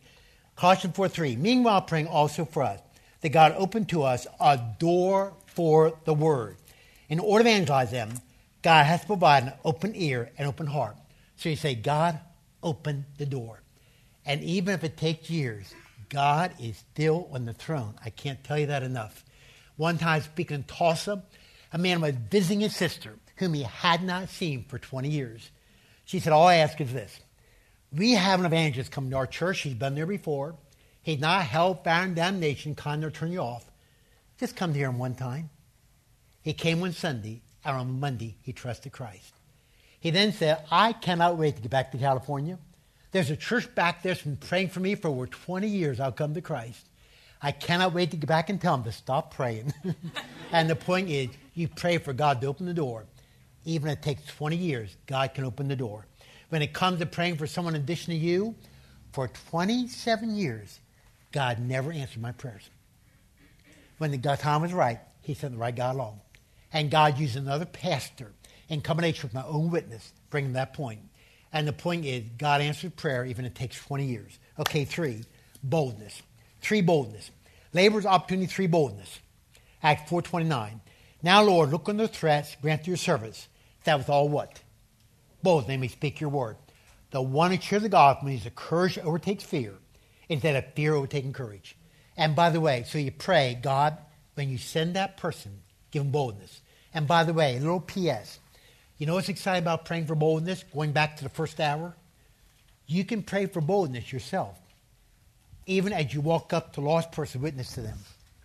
Because God hears the whispers of the heart, as I mentioned in the first hour. I love the story of the mother who said to her son, now go upstairs and go to bed. Don't forget to say your prayers. All of a sudden she heard her son yell, and dear God, give me a bicycle. She went up to the bedroom door. She said, son, God is not hard of hearing. He said, I know, but Grandma is. And she's in the next room. The point is, God is not hard of hearing. And so therefore, you pray for boldness. Okay. 4, salvation. 4, salvation. 4, salvation. 1 Timothy 2, 1-4. Prayers, intercession, giving thanks made for all men, who desire all men to be saved.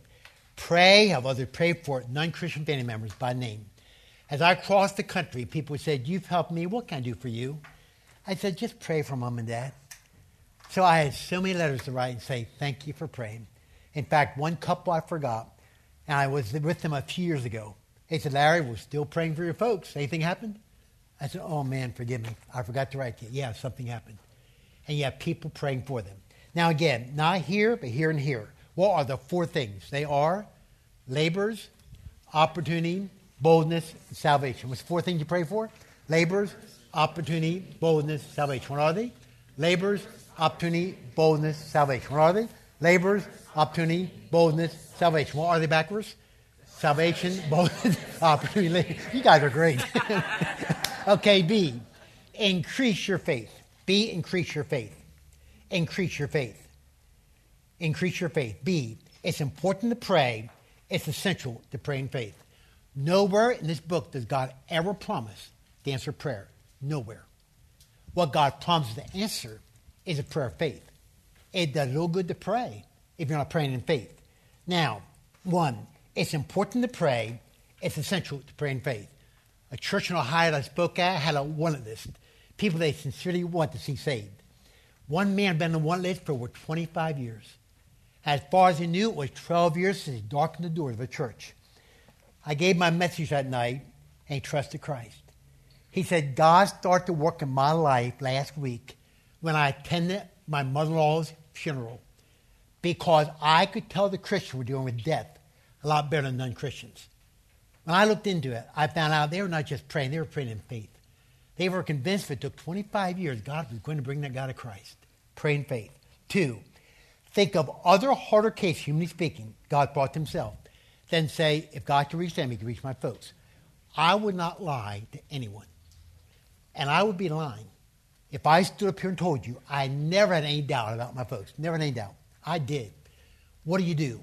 You think of other people God brought to Christ. Say, if God can save them, he can save my relatives. We had a woman come to Christ in outreach. She was in Satan worship, in adultery, in homosexuality, and on drugs. Just those 4. Satan worship, adultery, homosexuality, on drugs. I said, what did I say to convince you of your need to come to Christ? She said, Larry, I did everything I could to avoid listening to you. I started by counting all the pounds of wood that were behind you. Then I went to counting your teeth. She said, all I remember is you said 2 things. I don't care what you've done, God loves you. And then you gave an illustration of one person dying for another. I knew God was speaking to me. And she's a growing Christian today. I thought, God, if you can reach that woman, you can reach my dad. You can reach my mom. Think of other harder cases God brought to Christ. Say, if God can reach them, he can reach my relatives. Okay, pray for them. Number 2, be prepared to speak to them. Be prepared to speak to them. Be prepared to speak to them. Be prepared to speak to them. Now, A, be clear on the biblical message. Be clear on the biblical message. Now, drop down 2 paragraphs. and look at it. Simply put, the gospel is, now if you don't know that by now, I'm going to jump off the nearest cliff. What is it in 10 words? Christ died for our sins and rose from the dead. I had a woman, I still not recovered from this. She said to me in a seminar in Oklahoma, she said, I go about evangelism not the same way you do. The only thing I don't tell people is that Christ died and arose. That's probably important, isn't it? I thought, important? Man, that's the message. I met people who have told their relatives everything else but Christ died for your sins, rose from the dead. And at this point, that is the thing they need to hear. They don't have to know about end-time events. They don't have to know about the gifts of the Holy Spirit. They don't know how about the church operates. But they've got to know Christ died for your sins, rose from the dead. Okay, B. Be clear on the meaning of saving faith. Be clear on the meaning of saving faith. Be clear on the meaning of saving faith. John 6:47. Most assuredly I say to you, he who what? Believes me out of everlasting life. The meaning of saving faith is what again? Trust. You guys, again, are tremendous. Trust. Trust in Christ. Trust in Christ. My wife's here. She'll tell you that sometimes she goes with me when I speak, not often because of flying expense, but sometimes she does. And flying bothers her more than it does me, probably because I've done so much of it. But when we're going down the runway, I love to look at Tammy and say, for some reason, this plane's not taking off the way all the others have.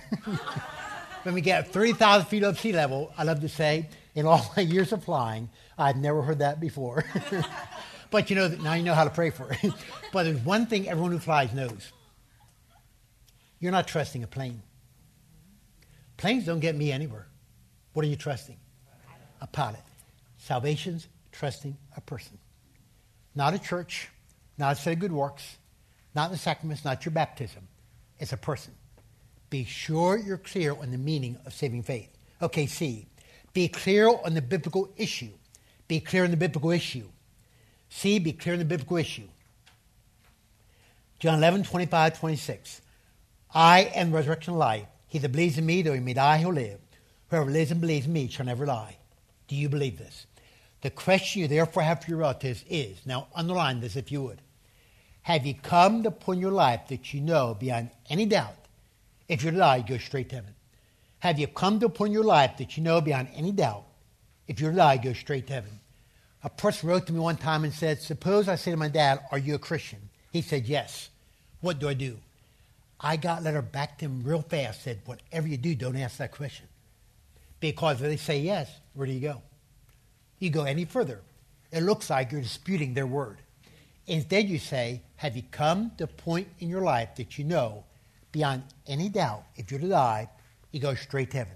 And even those who claim to be Christians will often not admit to that. Okay, D. Have a way to communicate the gospel that is both clear and concise. Have a way to communicate the gospel that is both clear and concise. Have a way to communicate the gospel that is both clear and concise. And that's why I taught you the bad news, good news. You know why some people never talk to the relatives? Because they don't have a method to talk to anyone. And if you don't have a method to talk to anyone, you most certainly won't talk to your own relatives. There is nothing we have done to help people reach more relatives than to teach them the bad news, good news of Christ. Someone called the office just some time ago and said, please tell Larry, thanks to the bad news, good news, I just led my dad to Christ. The person who graduated, I had privilege to lead to Christ over 10 years ago, has graduated from Dallas Seminary and is now a full-time pastor in Florida. And he said he led so many to Christ, and the first one was his own mother. He said, the way I did it was, I told her what you told me, the bad news, good news approach. See how well you remember it. You begin with the opening question. Has anyone ever taken a Bible and shown you how you can know for sure you're going to heaven? Bad news and good news. 2 points, 2 verses, 2 illustrations for each. Everybody. First point, bad news. Verse is? Illustration is? Rock. Second point is? Penalty is dead. Verse is? Illustration is? Wages. Good news, point number 1. Verse is? Illustration is? Cancer. Second point is? Saved by faith. Please don't forget you can be saved by faith. Verses are? Illustration is? Concluding question. Anything keep you from trusting Christ right now? The point is, be prepared. Pray to God and someone in addition to you, but get ready. because God still may want to use you. And the reason some people are not talking to their relatives, they're not prepared to speak to anyone. So that means be clear in the biblical message, the meaning of saving faith, be clear in the biblical issue, and have a way to communicate the gospel. It's clear and concise. Okay, now, number 3. This one we could spend all day on too if we had. 3. Consider a letter. Consider a letter. Letter. Consider a letter. I don't care if they're across the street or across the country. I don't care if they're in Dallas or in Dallas, Pennsylvania. And there is a Dallas, Pennsylvania. Across the street, across the country. When I traveled with such a burden for my folks, I met those who saw relatives come to Christ. I say, how'd you do it? So many said, rewrote a letter, rewrote a letter, rewrote a letter. And you know what the advantage is? Unlike a conversation goes in one ear and out the other. They read it and reread it and reread it and reread it and reread it and reread it. Even though they may never tell you they got it. I hope in this class today, there are those here that this coming week, you will sit down and write a letter to your relatives. I cannot tell you how effective they are. I'll give you an example in a minute, but consider a letter. Now, why? A, our verbal witness is not your only way to evangelize them. Unlike a conversation, goes one out the other. They read it and reread it, even though they may never tell you they got it. I flew up to New York to speak. A woman came up to me. She said, Larry, when you were here training people, you said, write a letter. I wrote a letter to my brother. I said, I have nothing to lose. You've got everything to gain. I have nothing to lose because you already think I'm a religious fanatic, so I've got nothing to lose. You have everything to gain because if you come to Christ, we'll be together in heaven. She said, Larry, I'm still trying to recover. But he called me and said, sis, I want you to know I just trusted Christ. Thanks for your letter. And the person called the office and said, tell Larry, that as a result of him telling us to write a letter, my niece trusted Christ from a letter I wrote 5 years ago. She never admitted she called me, she got it, but she just called me and said, you know that letter you wrote me 5 years ago? I have moved 3 times. I pick up the letter, lay it aside. Pick up the letter, lay it aside. Pick up the letter, lay it aside. I want you to know, as a result of that letter, I have trusted Christ. They are so effective. One time I wrote my dad the kind of letter. I said, did you get my letter? He said, yes, I did. I said, do you feel like it helped? He said, well, it didn't do any harm. Nevertheless, my own mother admitted that letter played a part. I mean, they are so effective. I just came back from Florida, and a woman said to me, as a result of you telling me to write a letter, I wrote a letter to my mother and dad, and 2 years ago, they trusted Christ as a result of the letter. Now, I'm not talking about any old letter. This has 4 parts. They are 1. Confess anything you feel needs to be confessed. Confess anything you feels to be confessed. Confess anything you feel needs to be confessed. Now, I'm not talking about hanging out your dirty laundry. But suppose there's something happens in between you. Get that on the table, get rid of it. It's just not worth it. Were they offended some time ago or something you did? Is there something in the past that's still not been dealt with? Get it out on the table, get rid of it. It's just not worth it. Confess anything needs to be confessed. Okay, 2, compliment. Compliment. Compliment them for what they meant to you. The worst relative has something to compliment. Even if you have to compliment them for being the worst relative. The worst relative has something to compliment. I said to my dad, I hope I can be as good a dad today as you've been to me. Because Dad was a good dad. He taught me hard work. He taught me integrity. He taught me how to hunt. And the fact is, compliment them. Did they always remember your birthday? Did they help pay for your college or something? Did they take you on a vacation you still remember this day? The worst relative is something to compliment. Mark Twain, the reporter said. Now, the only thing about that, whenever you don't know who says something, just say Mark Twain. But Mark Twain, the reporter said, I have never met a person who could not handle a compliment. I haven't either. I use compliments, sincere compliments, all the time. Thanks for your honesty. Thanks for what you did for me. That probably didn't mean a whole lot to you, but it sure did to me. You know, compliment them for what they meant to you. Okay, 3, express your concern. Express your concern for them. Express your concern for them. You say, what does that matter if we're not all together in heaven? Express your concern. I said, Dad, the one God with me in heaven is my dad. Express your concern for them. Okay, 4, talk about the cross. 4, talk about the cross. Talk about the cross. Now, in other words, you don't say, please read the enclosed booklet. You know what they would do? Throw a booklet aside and keep reading your letter. Instead, you put this booklet in your own words. Folks, this is not a one-page letter. This is 10 pages. This is not 1 hour, it's one evening. You take a whole evening to write this letter. It's not 1 page, it's 10 page. It's not 1 hour, it's one evening. You take a whole evening to write this letter. This is not any old letter. But I'm telling you, I could keep you all day with stories about what God has done with letters. Because unlike conversation goes in one out the other, they read it, reread it, reread it. Even though they may never tell you they got it. I hope in this next week there are so many letters written from this group to their own relatives that God uses. And again, those are the 4 C's of an effective letter. I keep saying, not here, but here and here. What are the 4 C's? They are confess, compliment, concern. Some of you are scared to death to look at your notes. Confess, compliment, concern, cross. What are they? Confess, compliment, concern, cross. What are they? Confess, compliment, concern, and cross. Remember, God has never faced a hopeless situation. I love the true story of a girl who always wanted to see her dad come to Christ. And she asked him, Dad, I've told everybody so many times to come with me to church. Please come this Sunday. He said, okay, I'll go. You asked me many times. I'll always turn you down. I'll go. Wouldn't you believe it? True story. That Sunday, the pastor spoke on Genesis chapter 5, all the genealogies. And she thought, oh, my word. It's going to seal forever. And she did not have the nerve to say to him, what do you think of the service? Well, the following Monday, true story again, they were having coffee. And he said to her, honey, I want you to know that last night I trusted Christ. She said, huh? He said, I want you to know last night I trusted Christ. She said, huh? He said, last night I trusted Christ. She said, huh? She said, what did it? He said, well, it was your pastor's message. She said, what do you mean? He said, well, it was that thing he spoke from in the Old Testament. She said, what do you mean? He said, well, that paragraph he spoke from kept saying, and he died, and he died. And then he died, and he died, and he died. I thought, oh, my word, I'm going to die. He said, I want you to know I trusted Christ. And God has all kinds of ways of getting through. And the fact is, God has never faced a hopeless situation. Okay, 4. Recognize the balance needed between confrontation and tact. T-A-C-T.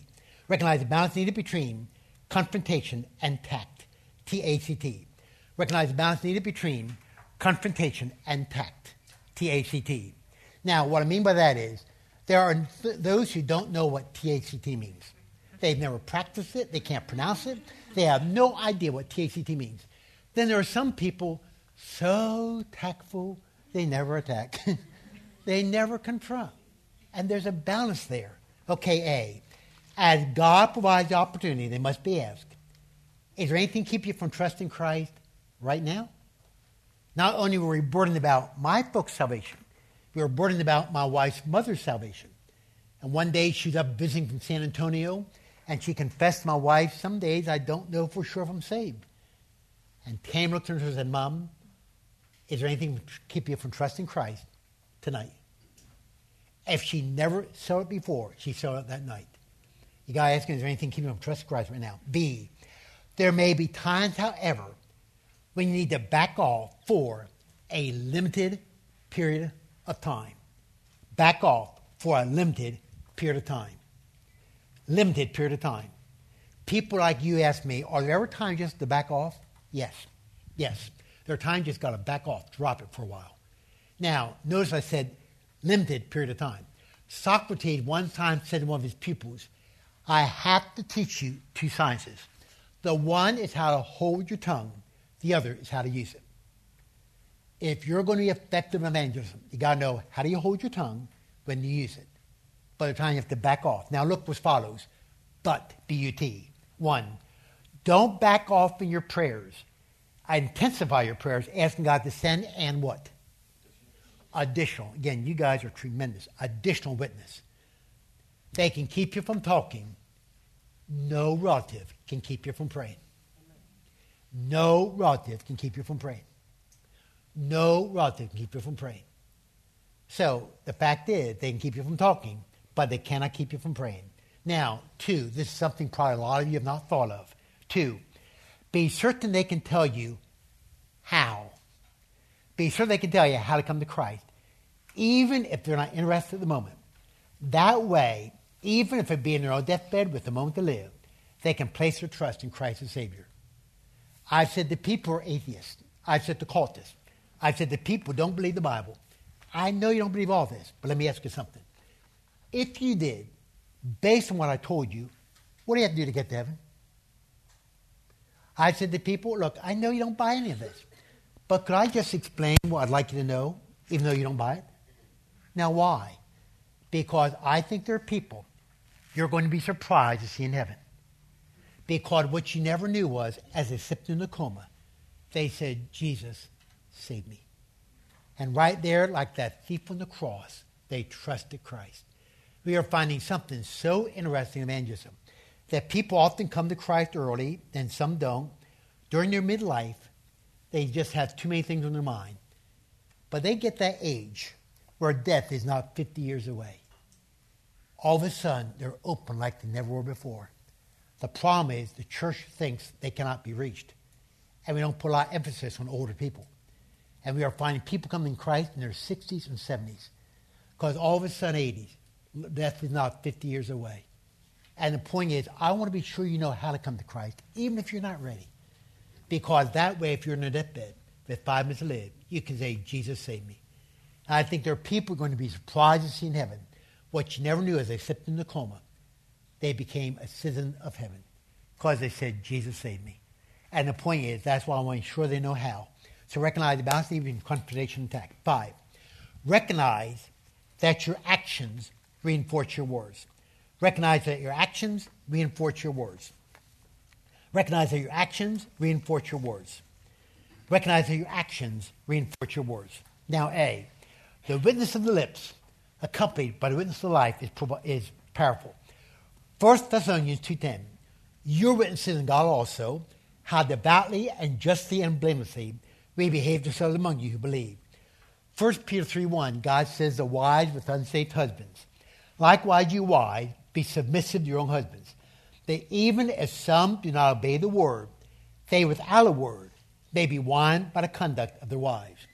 I say to wives with unsaved husbands, a husband that won't read a written epistle has to look at a living epistle. So be a living epistle for Christ. Now, B, the big life item of communication to non-Christians is, who knows what the big life item of communication to non-Christians is? No, something else. No, what else? What's the big life item of communication to non-Christians? Is? No? Is? And as soon as I say it, you're going to say, oh yeah, what is it? Consistency. Consistency. You're going to say Monday, Tuesday, Wednesday, Thursday, Friday, Saturday, Sunday. Monday, Tuesday, Wednesday, Thursday, Friday, Saturday, Sunday. Some of you and I are here to remember years ago when Tom Landry was let go with the Dallas Cowboys. Dallas had a parade. 50,000 turned out. Big in that day. The Dallas newspaper had a whole page on Tom Landry. You know what they said? What strikes us about that man is he was so consistent. Roger Staubach said, on the field, he taught you how to play football. Off the field, he taught you how to play life. And that guy had a consistent witness. Now, what happens if you've not been consistent? Okay, C. When you do fail, recognize that honesty is the best what? Honesty is the best policy. Honesty is the best policy. Again, I've been in it for 41 years. I can tell you something. Unsaved people are not turned off by Christians who fail. They are not turned off by believers who fail. They do not expect you to be perfect. They are turned off by believers who deceive. It's one thing to fail. It's another thing to come across like you never do. So you say, please forgive me. That's an area I really need some work, and I'm going to do better there. That is what's so missing with unsaved. They're not expecting to be perfect. They are expecting to be honest because you're a Christian. So when you do fail, recognize honesty is the best policy. Say, I'm sorry, that's an area I really got to work on. Honesty is the best policy. Now, let's go back before we go any further and remind ourselves of the 5 do's. What are the 5 do's? They are, first of all, do what? Pray for them. What are the 4 things you pray for? They are laborers opportunity, boldness, and salvation. What are they? Labors, opportunity, boldness, salvation. Number 2, do is what? Be prepared to speak to them. Number 3, consider a what? Letter, without looking at your notes. What are the 4 parts of a good letter? They are confess, compliment, concern, cross. Okay, 4, recognize the balance needed between confrontation and tact. And 5, recognize that what? Your actions reinforce your words. Okay, now with that said, look at the last page. All together, can we say it together? God has never met a person his heart did not love or his arm could not reach. Ask God to help you do your part as he does his. Again, God has never met a person his heart did not love or his arm could not reach. Ask God to help you do your part as he does his. God has never faced a hopeless situation. Ask God to do his part, and again, he will help you to do, and then do yours. And God has never faced a situation. And so many times people say, well, I can't see my relatives ever come to Christ. Do you realize how many times someone said that same thing about you? And if God could get through your stubbornness, he can also get through theirs. And God never met a person his heart did not love, or his arm could not reach. One time, a pastor told me, he said, Larry, I was visiting with a man in my congregation who told me his teenage son came up to him and said to him, Dad, what do I have to do to avoid mistakes you've made in your life? The son said to Dad, what do I have to do to avoid mistakes you've made in your life? The dad said 3 things. Spend more time with your family. I wish I spent more time with you. Secondly, take more risk financially. I wish I would not have been quite as conservative. And thirdly, talk to more people about God. Because the thing I regret is I did not talk to more people about God. There's a saying we use a lot of Evantel because it's our burden for everybody anywhere. It goes like this. When I stand in the heavenly kingdom and saints around me appear, I hope someone comes up and says, you're the one that invited me here. When I stand in the heavenly kingdom and saints around me appear, I hope someone comes up and says, you're the one that invited me here. Let's say it together. When I stand in the heavenly kingdom, saints around me appear, I hope someone comes up and says, you're the one that invited me here. Wouldn't it be exciting if that someone was a member of your own family? And having had time with them here on earth, you can now look forward to forever in heaven. All God's people can say, amen. Okay, something closing, but before we do, several things. First of all, you got on your table several things. We ran out of these, but one is, what does Evantel have to offer you in evangelism? That if you did not get one of these, we ran out, please go on our website. We train in 4 areas: the church, academic, workplace, and community groups like crisis pregnancy centers, disaster relief, whatever. Go on our website, you'll find all the material we have to help you in evangelism. And then you got a copy of the toolbox. The toolbox goes out 2 times a year, designed to encourage evangelism, and goes out free. Now, I promise you, look at it, and you're going to want the toolbox. It goes out free 2 times a year. Now, with that in mind, you have a form here. It says free evangelism resources. May I encourage you, tear off the top part of that form. Do it right now. I'm going to give you time to do so. Tear off the top part. Keep the bottom part. That's all the books I've written to help you in evangelism. But tear off the bottom part and keep the top part. And tear off the top part. Keep the bottom part. Fill out that. Please print your name and address. Because if your writing's like mine, you need the gift of interpretation. So please print if you would. But print your name and address on the top. And once you've done it, pass to the end of the row. And then maybe Lance or you come together for me if you would in a second. But just tear them off. Send out free 2 times a year. Designed to encourage you in evangelism.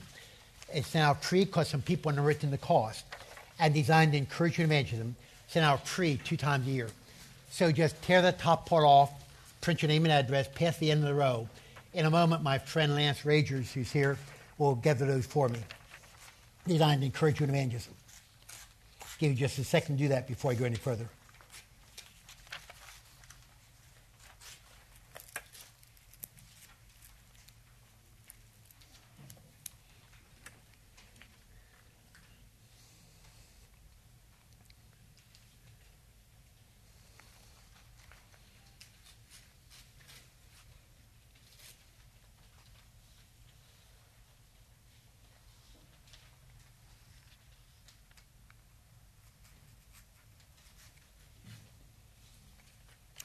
And again, just passing the end of the row. The listing below is all the books I've written on evangelism. Spend time on our website, just gobs of stuff. Again, we've been in it for 41 years, and gobs of stuff.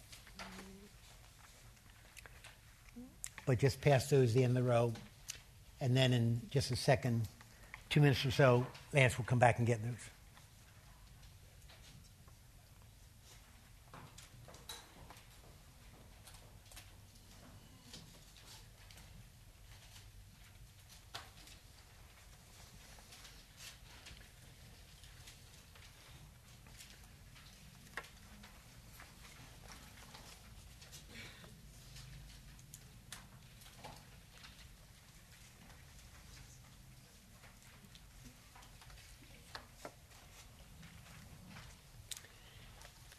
Now, you got an item that I hope will almost send you out of your seat. And that is, you got an item called the Evangelism Study Bible. Do you realize we are 2,000 years inside of Christ? There is not one Evangelism Study Bible in the market. This October, the end of this month, Evantel is going to release the first ever Evangelism Study Bible. It'll be on the shelves the end of this month. You can go on CBD, go on our website. Over 250 breakout articles. How to overcome discouragement in evangelism. How to turn a conversation. How to reach your children. Over 250 breakout articles. Over 2,500 notes in evangelism. Genesis and Revelation, you see God's heart for the lost. It's being acclaimed by leaders across the nation for its content. The Evangelism Study Bible will be released at the end of this month. And just can't wait. It's right now just through customs because it's been printed in South Korea to keep down the cost. And we just got word it's through customs. And it's now in the U.S. We have 2 copies, the only 2 in the world, at our office, because they're just about to be released by the end of this month, and I can't wait for you to see it. But I assure you, if there's something that's going to help you in your own evangelism all, it's Evangelism Study Bible. It's the study Bible for you in evangelism. Then you got an item entitled Evantel, or Because Eternal Life Only Comes Through Christ. Please understand, this is a training session. This is not a fundraising session. At the same time, I would encourage you, if God has so blessed you, and you can assist us in helping others, please become part of those through your contributions. Help our ministry. I no way apologize for saying that. We operate debt-free, and we're always trying to find people. After 41 years, God's given us so many opportunities. We're just trying to build up our budget to do more. Last year, we presented the gospel to just under 2 million, 30 million since 73. We're just trying to build up our budget to do more. Now, that's to help us, but it's not just to help us. It's to help you. What did Jesus say? Where your treasure is what? Your heart is also. Jesus knew people. Your heart will always follow your money. And I tell people, if you want to have a greater heart for lost people, one thing to consider, giving and supporting a ministry that all it does is evangelism. Every month we remind you, Christ died for me, and I'm helping reach others for Christ. And people who support our ministry tell me it's been such a help in my own evangelism because it reminds me to keep first with me what was first with him. And so again, if God so bless you, can assist us, we'd be grateful for that. But I told you more about us to know more about us. Okay, I believe that's it that I had to say. One more thing, and that is this item right here. Lance, could you help me with this? They asked me to give these to you, a questionnaire to fill out right now during our question and answer time, then pass them to the end. And a questionnaire in this time together. All I know to say is be merciful to me, a sinner. But fill out the questionnaire, then pass the end of the aisle, and then we'll collect those afterwards. Just lay them on the end of the table. But you can do that as I'm answering questions. We have 10 minutes here, and then I want to say one thing from my heart straight to yours before we close. But before we do, any question you want to ask about anything I have said, haven't said, should not have said, whatever. Any questions? I have a question. Okay. How would you respond to a family that may have grown up in a religious environment, more like Catholicism or very structured religion, but yet doesn't appear to be walking with Christ? Okay, great question. Somebody grew up in a family, maybe a religious background, but don't appear to be walking with Christ. Yeah. Okay, several things. Never confuse entering the Christian life with living it. Never confuse those two. So ask them two questions. Do you know beyond any doubt if you're to die, you'll go straight to heaven? Get that settled first. Do you know beyond any doubt if you die, you go straight to heaven? You can even ask them. If you stood before God, He would ask you, why should I let you into heaven? What would you tell them? I want to find out if they're trusting Christ. It's not walking an aisle. It's not saying a prayer. It's not being part of a church. Then say, are you growing as a Christian? If they are clear on that, then say, are you growing as a Christian?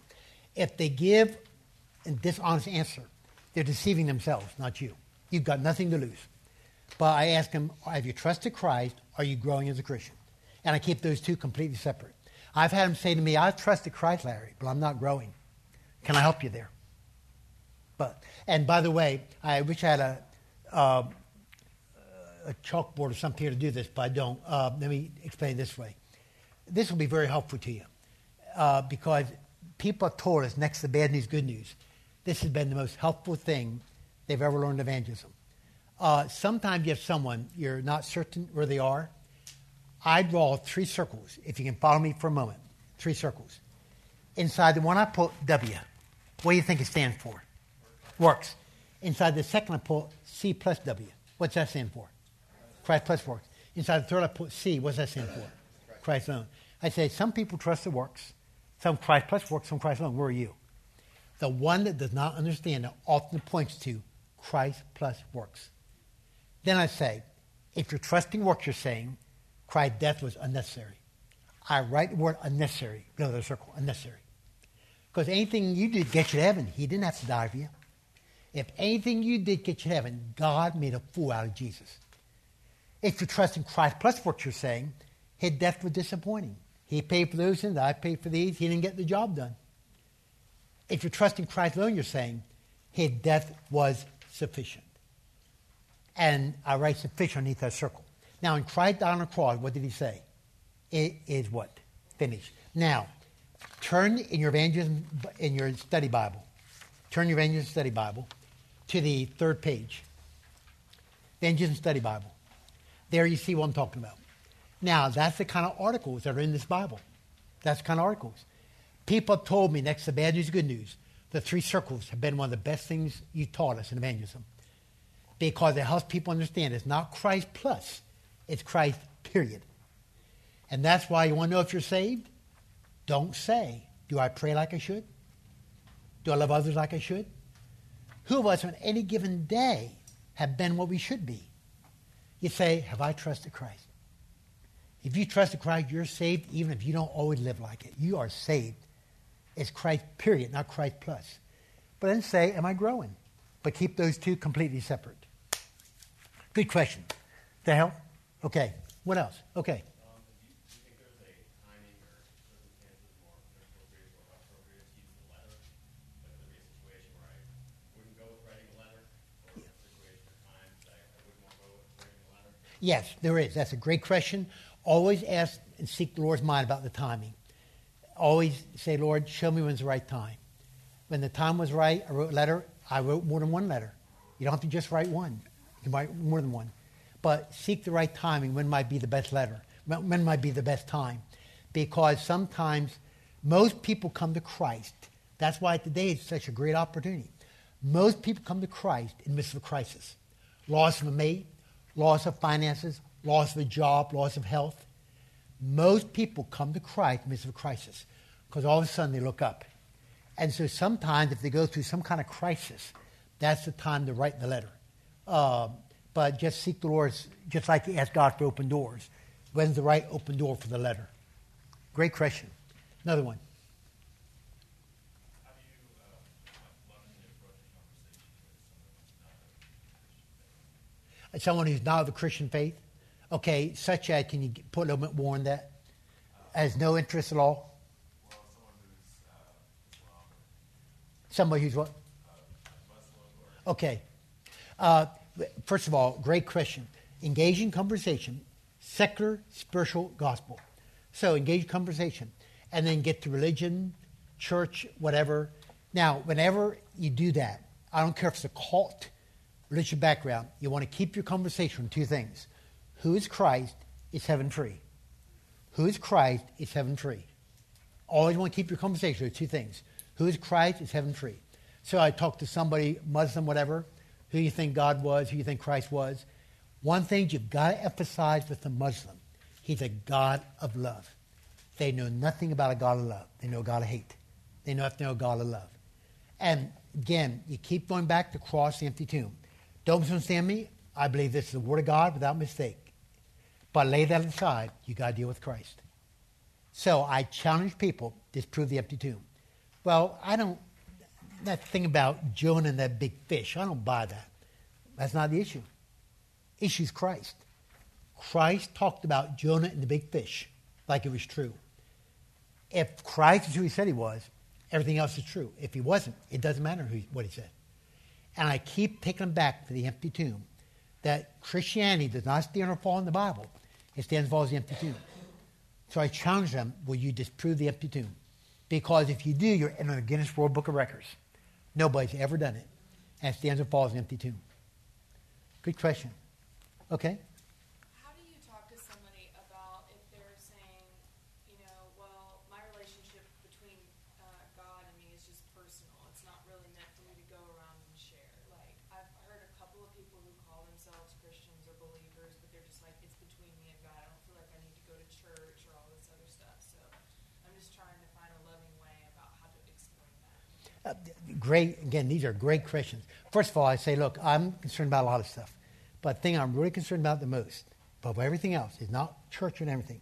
Do you know beyond any doubt if you're to die, you go to heaven? And I want to get that settled first of all. If you never go to church again, I want you to. But if you don't, I want to know for sure that you're going to go to heaven. And I've already made that clear. Do you know beyond any doubt if you're to die, you go to heaven? Then, there's another thing, I take the offensive, not defensive. If they struggle with church or something, could I ask you this, though? Why do you struggle with church? Is it because of a bad experience? And you write off the rest because of that one? I take the offensive, not the defensive. They say, I just don't want to talk to people about Christ, and I know Christians are supposed to. I can understand. But could I ask you one thing?